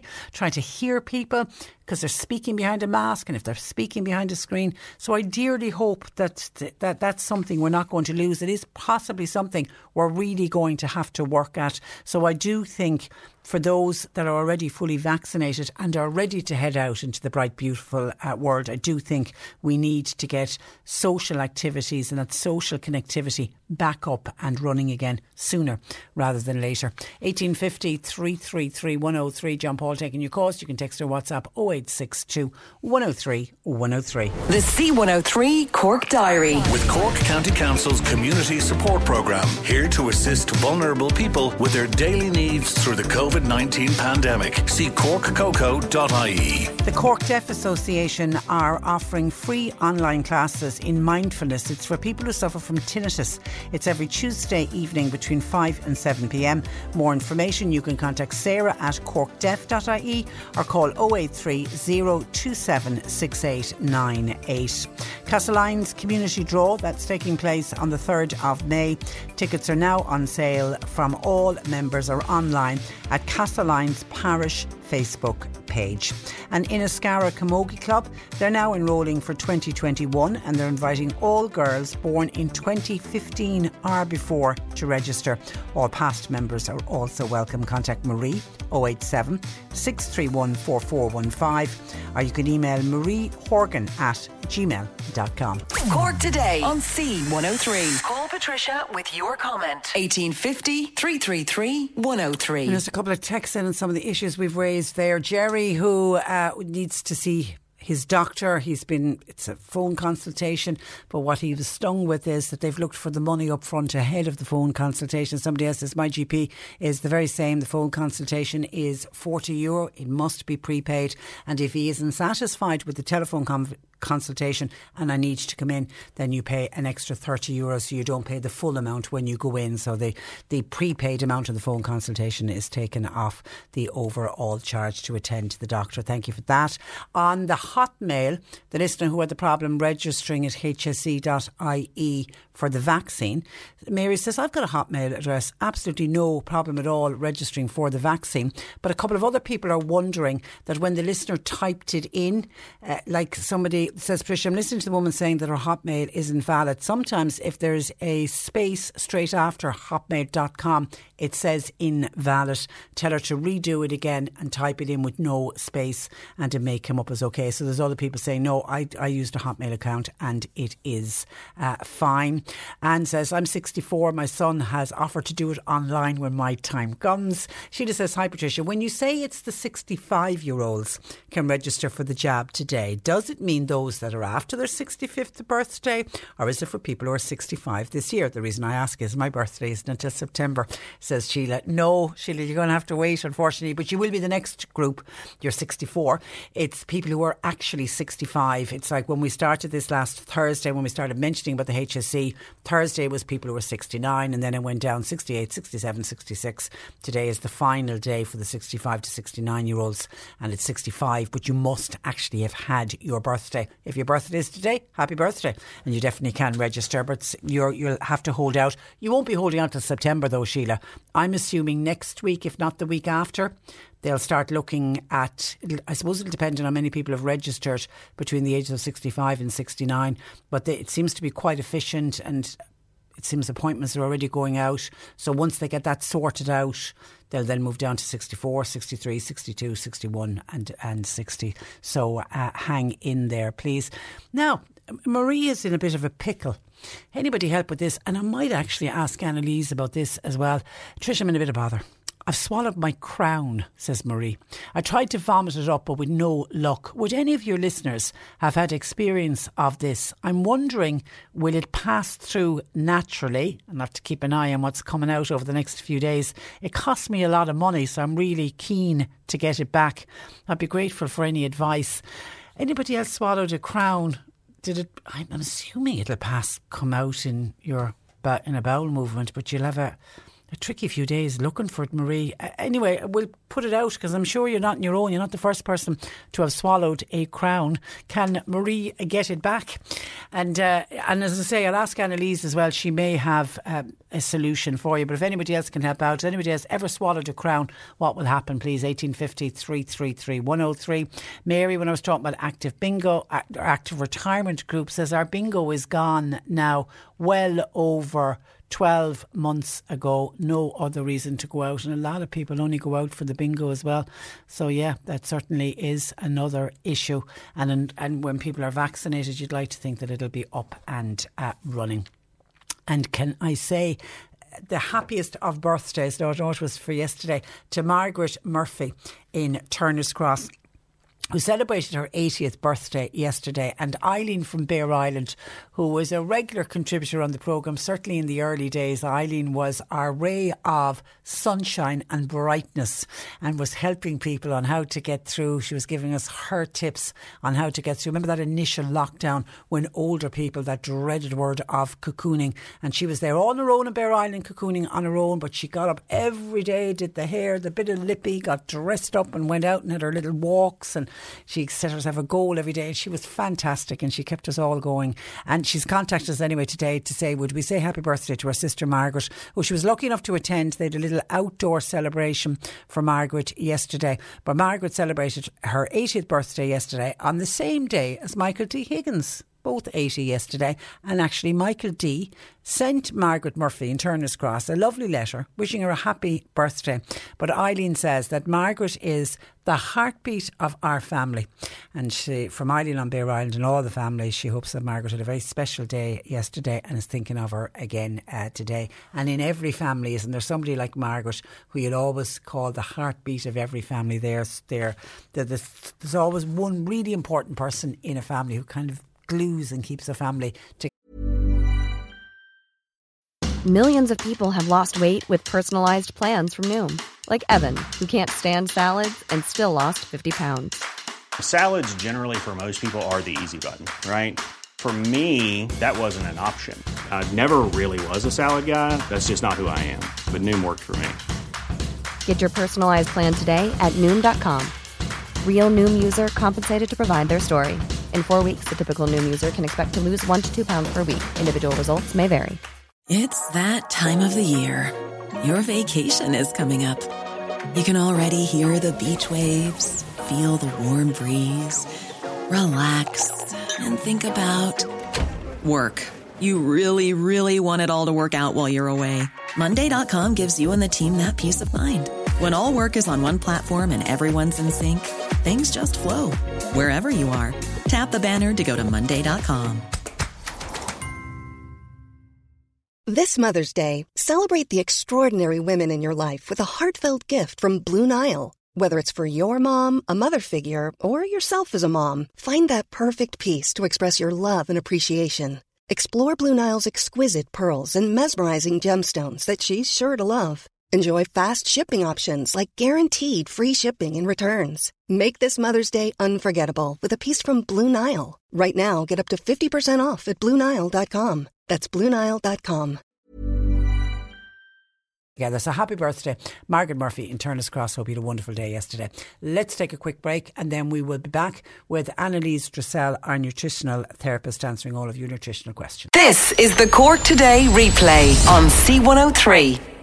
Cork Today on C103. Text or WhatsApp Patricia with your comment. 0862 103 103. And just to wrap up on a couple of things before we go to Annalise, Joanne by email says, Patricia, I'm a lady with a long-term illness for the last 15 years. I'm 59, will be 60 in the summer. I'm also been treated for diabetes. Do I have to register for the vaccine? Nobody has contacted me yet. And I don't know what your long-term illness is, but the fact that you are diabetic, you'll fall into category 7.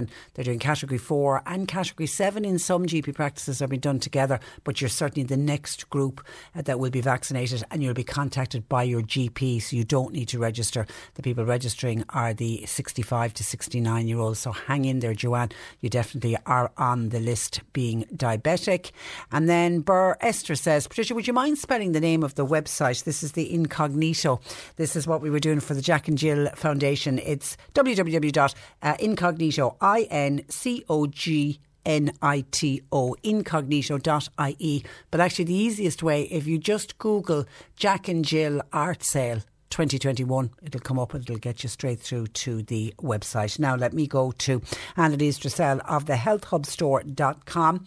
Good afternoon, Annalise. Good afternoon. And you're very welcome. Now, before I get to questions, Marie, one of our listeners, is in a bit of a pickle, and I said I'd ask you because you may be able to help.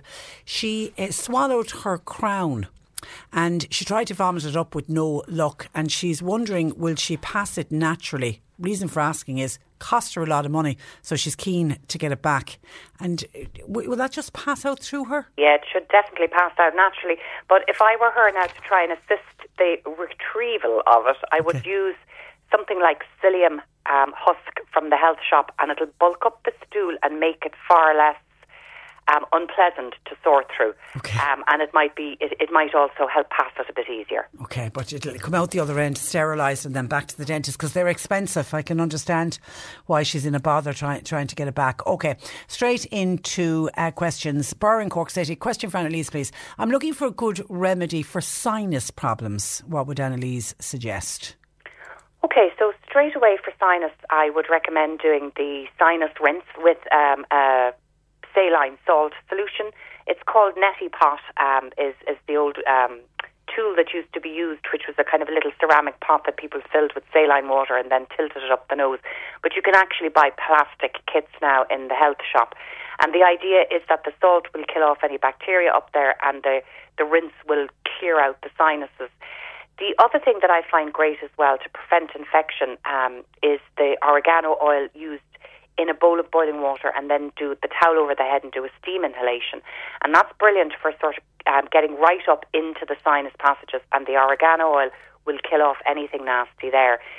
Now, the big thing with sinus as well is that it is sometimes for people it is producing a lot of mucus. So trying to figure out why you're producing a lot of mucus can be very important, because if you could figure that out, you could maybe get to the root of the problem. So often things like dust can be triggers. Moles are very big. So if your sinus is much worse in the winter or damp weather months, then it's very likely that you've got a mold allergy and you're producing a lot of mucus as a result of that. Sometimes it can be down to dietary reasons as well. Wheat, but dairy would be a massive culprit for that, Patricia. So she could see how she feels after eating those. Does it make her sinus and the mucus worse? And then the last thing would be to maybe take some kind of herbs that could help dry up the sinuses. And the herbs that would be very good for that are things like ivy, thyme, Plantago is another very good one as well for the sinuses and the ear passages. So a good decongestant sort of would work, like a natural decongestant containing those, might help keep them clear of mucus in the first place. Okay, Kay is looking for a good quality body moisturiser. What would you recommend? Body moisturiser. So depends, Patricia, on whether the skin is just normally dry or whether it is eczema type dry. So there's lots of lovely natural body moisturisers. One of my favourite, of course, is the Trilogy ones because it's very, very rich, but it sinks into the skin beautifully. Another body oil I use on myself a lot, Patricia, is argan oil. It's more of a dry oil, so it doesn't leave that film on the skin as much, and it sinks right in, so it's really suitable for the face as well as the body. And I'd often put in a few drops of a natural essential oil just to scent it myself. You'll get argan oil in any health shop. And then if it's more of an eczema type one, I often recommend the Salcura Zeoderm or the Derma Spray, because that's very good for skin that is more irritated. And of course, putting fat into the diet is a good way to make your skin nice to protect. They put a nice fat barrier on the skin from the inside, and it prevents it from getting dry. So taking a fish oil supplement, or if you don't like the fish oil, you could take a vegan supplement like a Nudo's oil, and that would help moisturise from the inside.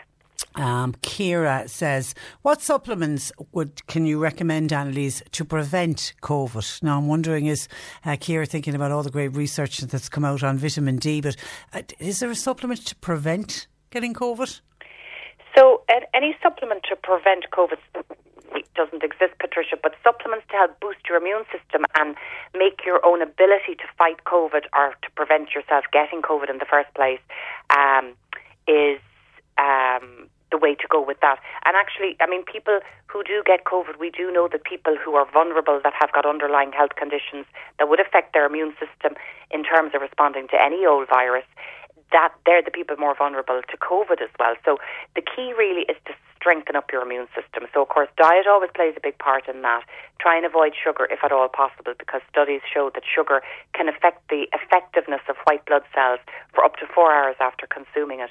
So take sugar out of your diet and put in lots of healthy fruits and veg that give you lots of vitamins and minerals. And then in terms of supplements, I'm always a big fan of one supplement that does a few jobs, and the BioNutri elderberry complex is one for the immune system. So it's about 6 different ingredients in there. Beta-glucans are from mushroom extracts are wonderful for ramping up your virus fighting capability. Lysine is in there, another antiviral. Elderberry extract prevents this viral spike from forming, which is prevents the virus being able to get into cells. And it also has vitamin C, zinc and vitamin D. So it's a great all-rounder. And if you're very vulnerable, then maybe consider taking something like olive leaf extract at the same time. And that would really bulletproof your immune system. Okay. Hi, Annalise. I am a woman of 52, menopausal. I'm getting a lot of hot flushes at night, and obviously this is leading to a disturbed night's sleep. A friend of mine recommended to take Maca by Sarah's Choice. What would you advise? Thank you in advance. I am taking minimum omega oil and a vitamin D, and I'm also on a blood pressure tablet. Okay. There's 2 ways the listener can go about this, Patricia, and one is to support underlying menopause, and the other then is to take something to help sleep. Maca is a herb that can help in terms of increasing your sex hormones, estrogen and progesterone. So you could try taking that, and it may work. The Menomin is a menopause supplement, but maybe it's not doing enough for you. And one that I find works exceptionally well is by NHP, the Natural Health Practice. This was formulated by Dr. Marilyn Glenville, and a lot of your listeners may be familiar with her. She's a UK-based doctor who specialises in women's hormonal health. And she's formulated this supplement. It's just called Menoherbal. That's what it's called, Menoherbal. And that is, I get really, really good feedback on that. And there's another great one as well by a company called NutriAdvanced, and it is called Perimenopause Support. And that has, again, a huge combination of ingredients to support the body through menopause. So I would definitely try something else to see can you get better hormone balance using those. And then at night time, in order to help yourself sleep, there's 2 things that I often recommend. One is the Dormazan, or it's a valerian blend, which can help stop the busy body, busy brain. So that's very good to kind of get you off to sleep. And then, of course, the cannabis oil is wonderful because it's very, very quickly calming, and again can stop the busy body, busy brain. So try the valerian support first for sleep, and if that doesn't work, the cannabis oil is great. It's also brilliant as well during the day, Patricia, for anybody who might be suffering a little bit of anxiety because of the fact that it works so quickly just to bring a calm. Yeah. A Kanturk listener says, what would Annalise recommend I use on gout on my finger joints? Not painful, but it can flare up every few days. Okay, so the best thing for gout is prevention. Gout happens when uric acid in the blood builds to certain levels where it's so strong that it begins to crystallise and form little crystals in between the joints. So it can get excruciatingly painful for people. But the best prevention is to drink cherry juice on a regular basis. And cherry juice has got a lot of other health benefits as well. It's very good for blood pressure. A lot of people take it at night for sleep. It's very good for calm. It's good to support the body through stress. It's full of heart-healthy phytochemicals as well. So it does a few different jobs. And I have many customers on the cherry juice daily and have had excellent feedback over the years, Patricia, for prevention. If you do have a big flare-up of gout, Dr. Dealish Clare does a muscular joint tincture, which has got a lot of natural anti-inflammatories specifically for the joints in there, and it can bring down that pain and that flare-up very quickly. So drink plenty of water to flush as well, to make sure the kidneys are able to flush the uric acid out. And you could also look at following a low purine diet. Purines are the parts of the proteins in foods that increase uric acid in the blood. Okay, can we go back to menopause, but in this case perimenopausal, 46-year-old, haven't slept properly since last October. What would you suggest? I don't want to take sleeping tablets. I'm a single parent of 2 children, so I need to be semi-alert at night at the same time. I think the same advice would apply there, Patricia. Like with perimenopausal and menopausal, I think the symptoms are similar. I think technically you're menopausal when your periods have stopped for a period of, I think, 6 months. So up until that, some women, they may have all the symptoms but still be getting a period every month. So, but the symptoms are the same. So we treat it exactly the same from a natural perspective. And that is trying to bring in some type of hormone balance using something like the NHP Menoherbal, or the perimenopause support that I spoke about from Nutri Advanced is a wonderful one. It comes in a powder. You mix it in with a drink, and it kicks in very quickly. It's very strong, and it works very, very well. So that, in a roundabout way, could help with sleep. But again, the other 2 ones I mentioned earlier, the Dormazan from the Dr. A. Vogel, or otherwise use Valerian if your health shop doesn't have the Dormazan. The Valerian is very good just to stop the busy body, busy brain and try and get you into a deep sleep. Yeah. And if you're waking up with sweats, sage is wonderful. So drinking sage tea before you go to bed can help with that as well. Okay, and Tim wants to know any suggestions on how to get blood pressure down naturally without going on medication. Okay, so for blood pressure could work well. There is a supplement called Cardiop, Cardiop, which is a potassium-based supplement, and you could try taking that. Another one of my favourites is a supplement by Terra Nova, and it's a combination of 3 different things in there for the health of the blood vessels, Hawthorne, coenzyme Q10, which works at a more cellular level to help balance blood pressure, and there's also magnesium in there. A lot of people who might be a bit deficient in magnesium will notice their blood pressure rising. So that's a really good one that works on the whole circulatory system to improve your blood pressure. Another thing that's wonderful for blood pressure is beetroot. So beetroot is very high in nitrates, and nitrates are converted into nitric acid in our bloodstream, and that helps our blood vessels to dilate. And the more dilated our blood vessels are, the less pressure then of the blood trying to squeeze through those vessels. So drinking beetroot juice or eating quite a bit of beetroot, you'd probably want 2 to 3 beetroots a day, or else a big glass of beetroot juice. And then the last thing I'd mention would be celery. So if you were to juice celery and beetroot together, that would be a wonderful way yourself if you have a NutriBullet. Otherwise, you can buy celery supplements, or you can buy celery juice in the health shop along with beetroot. Okay, can you mention once again the decongestant herbs that you mentioned a moment ago? So the main ones would be ivy, thyme, and Plantago was the third one that I mentioned. Actually, Dr. Dealish Clare's Mucotone is a lovely one as well. Those herbs in there, plus some cat's claw, which is very good if the sinuses are inflamed and you're getting a lot of kind of sinus-based headaches. So the Dr. Clare Mucotone could be another one to add to that as well. Yeah, we're big fans of that one here in the building. I have to say, we got it a while ago and it was fantastic. And just by the way, for people, Annalise's segment goes up as a podcast in the afternoon, so if you missed anything, you can play it back and you can play and pause it on c103.ie or on the C103 app. And I know Annalise herself puts it up on her own website, all of the different products that we actually mention. Okay, there was this is one interesting one. My daughter has a dark freckle on her lip. Is there a cream she could use to get rid of it? She's aged 20. She's obviously conscious of this dark freckle on her lip. Yeah, there isn't a cream, Patricia, really, that would get rid of it. Certainly not a natural one. There are bleaching creams, but I wouldn't put them anywhere near the lip. I think what would be best for that would be laser treatment. So there are lasers that can get rid of freckles and spider thread veins or liver spots as your hands age. There's specific lasers that will target the pigmentation that causes those. So go to a good quality company.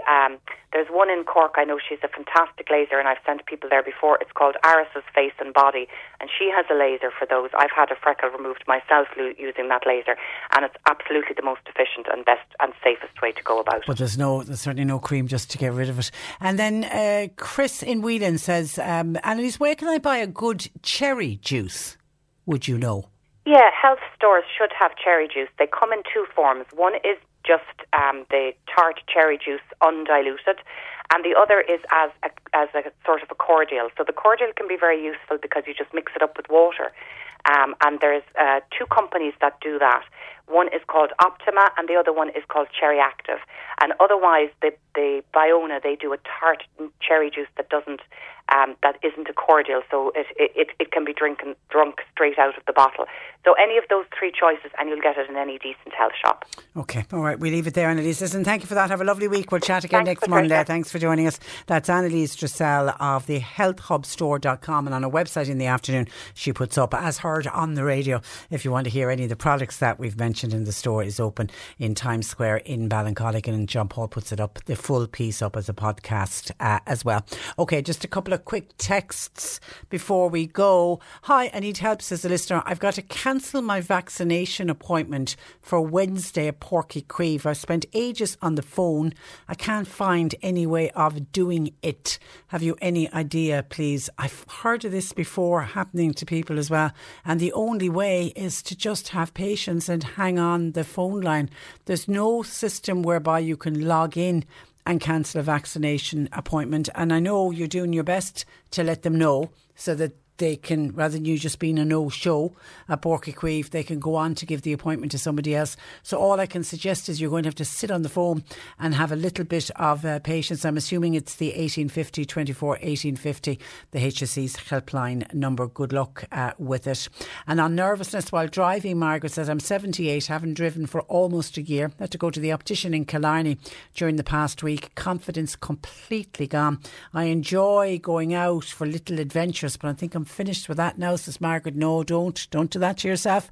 You just get back up, and it's like riding a bike. You never forget. You'll build up the confidence. Just do small local runs locally and just stretch them out, and before you know it, you'll be zooming up and down the road to Kerry when we're allowed to go inter-county, and you'll be absolutely fine, and your confidence will be back. And thank you to a couple of people who is responding to the texter who swallowed her crown, and because it cost so much money she's trying to get it back. Marguerite says, I swallowed my tooth. I passed it after about 2 days, so hopefully she will get it back. And I've seen others as well saying, yeah, keep a look on your stools, it will go through you and you will get it back, sterilise it back into the dentist, and you'll be able to have your crown refitted for sure. I don't envy your job over the next few days, but would you let us know how you get on when you get your crown back, please? Okay, that's where I leave it for today. My thanks to John Paul McNamara for producing the show. Nick Richards is with you for the afternoon, and we are back with you tomorrow morning at 10 o'clock for Tuesday's edition of the programme. Until then, I'm Patricia Messenger. A very good afternoon to you, and as always, stay safe. Here's a cool fact. A crocodile can't stick out its tongue. Another cool fact, you can get short-term health insurance for a month or just under a year in some states. United Healthcare short-term insurance plans are designed for people who are between jobs, coming off their parents' plan, or turning a side hustle into a full-time gig. Underwritten by Golden Rule Insurance Company, they offer flexible, budget-friendly coverage with access to a nationwide network of doctors and hospitals. Get more cool facts about United Healthcare short-term plans at uh1.com. Hey, it's Paige DeSorbo from Giggly Squad. High quality fashion without the price tag. Say hello to Quince. I'm snagging high-end essentials like cozy cashmere sweaters, sleek leather jackets, fine jewelry, and so much more. With Quince being 50 to 80% less than similar brands. And they partner with factories that prioritize safe, ethical, and responsible manufacturing. I love that. Luxury quality within reach. Go to quince.com/style to get free shipping and 365-day returns on your next order. Quince.com/style.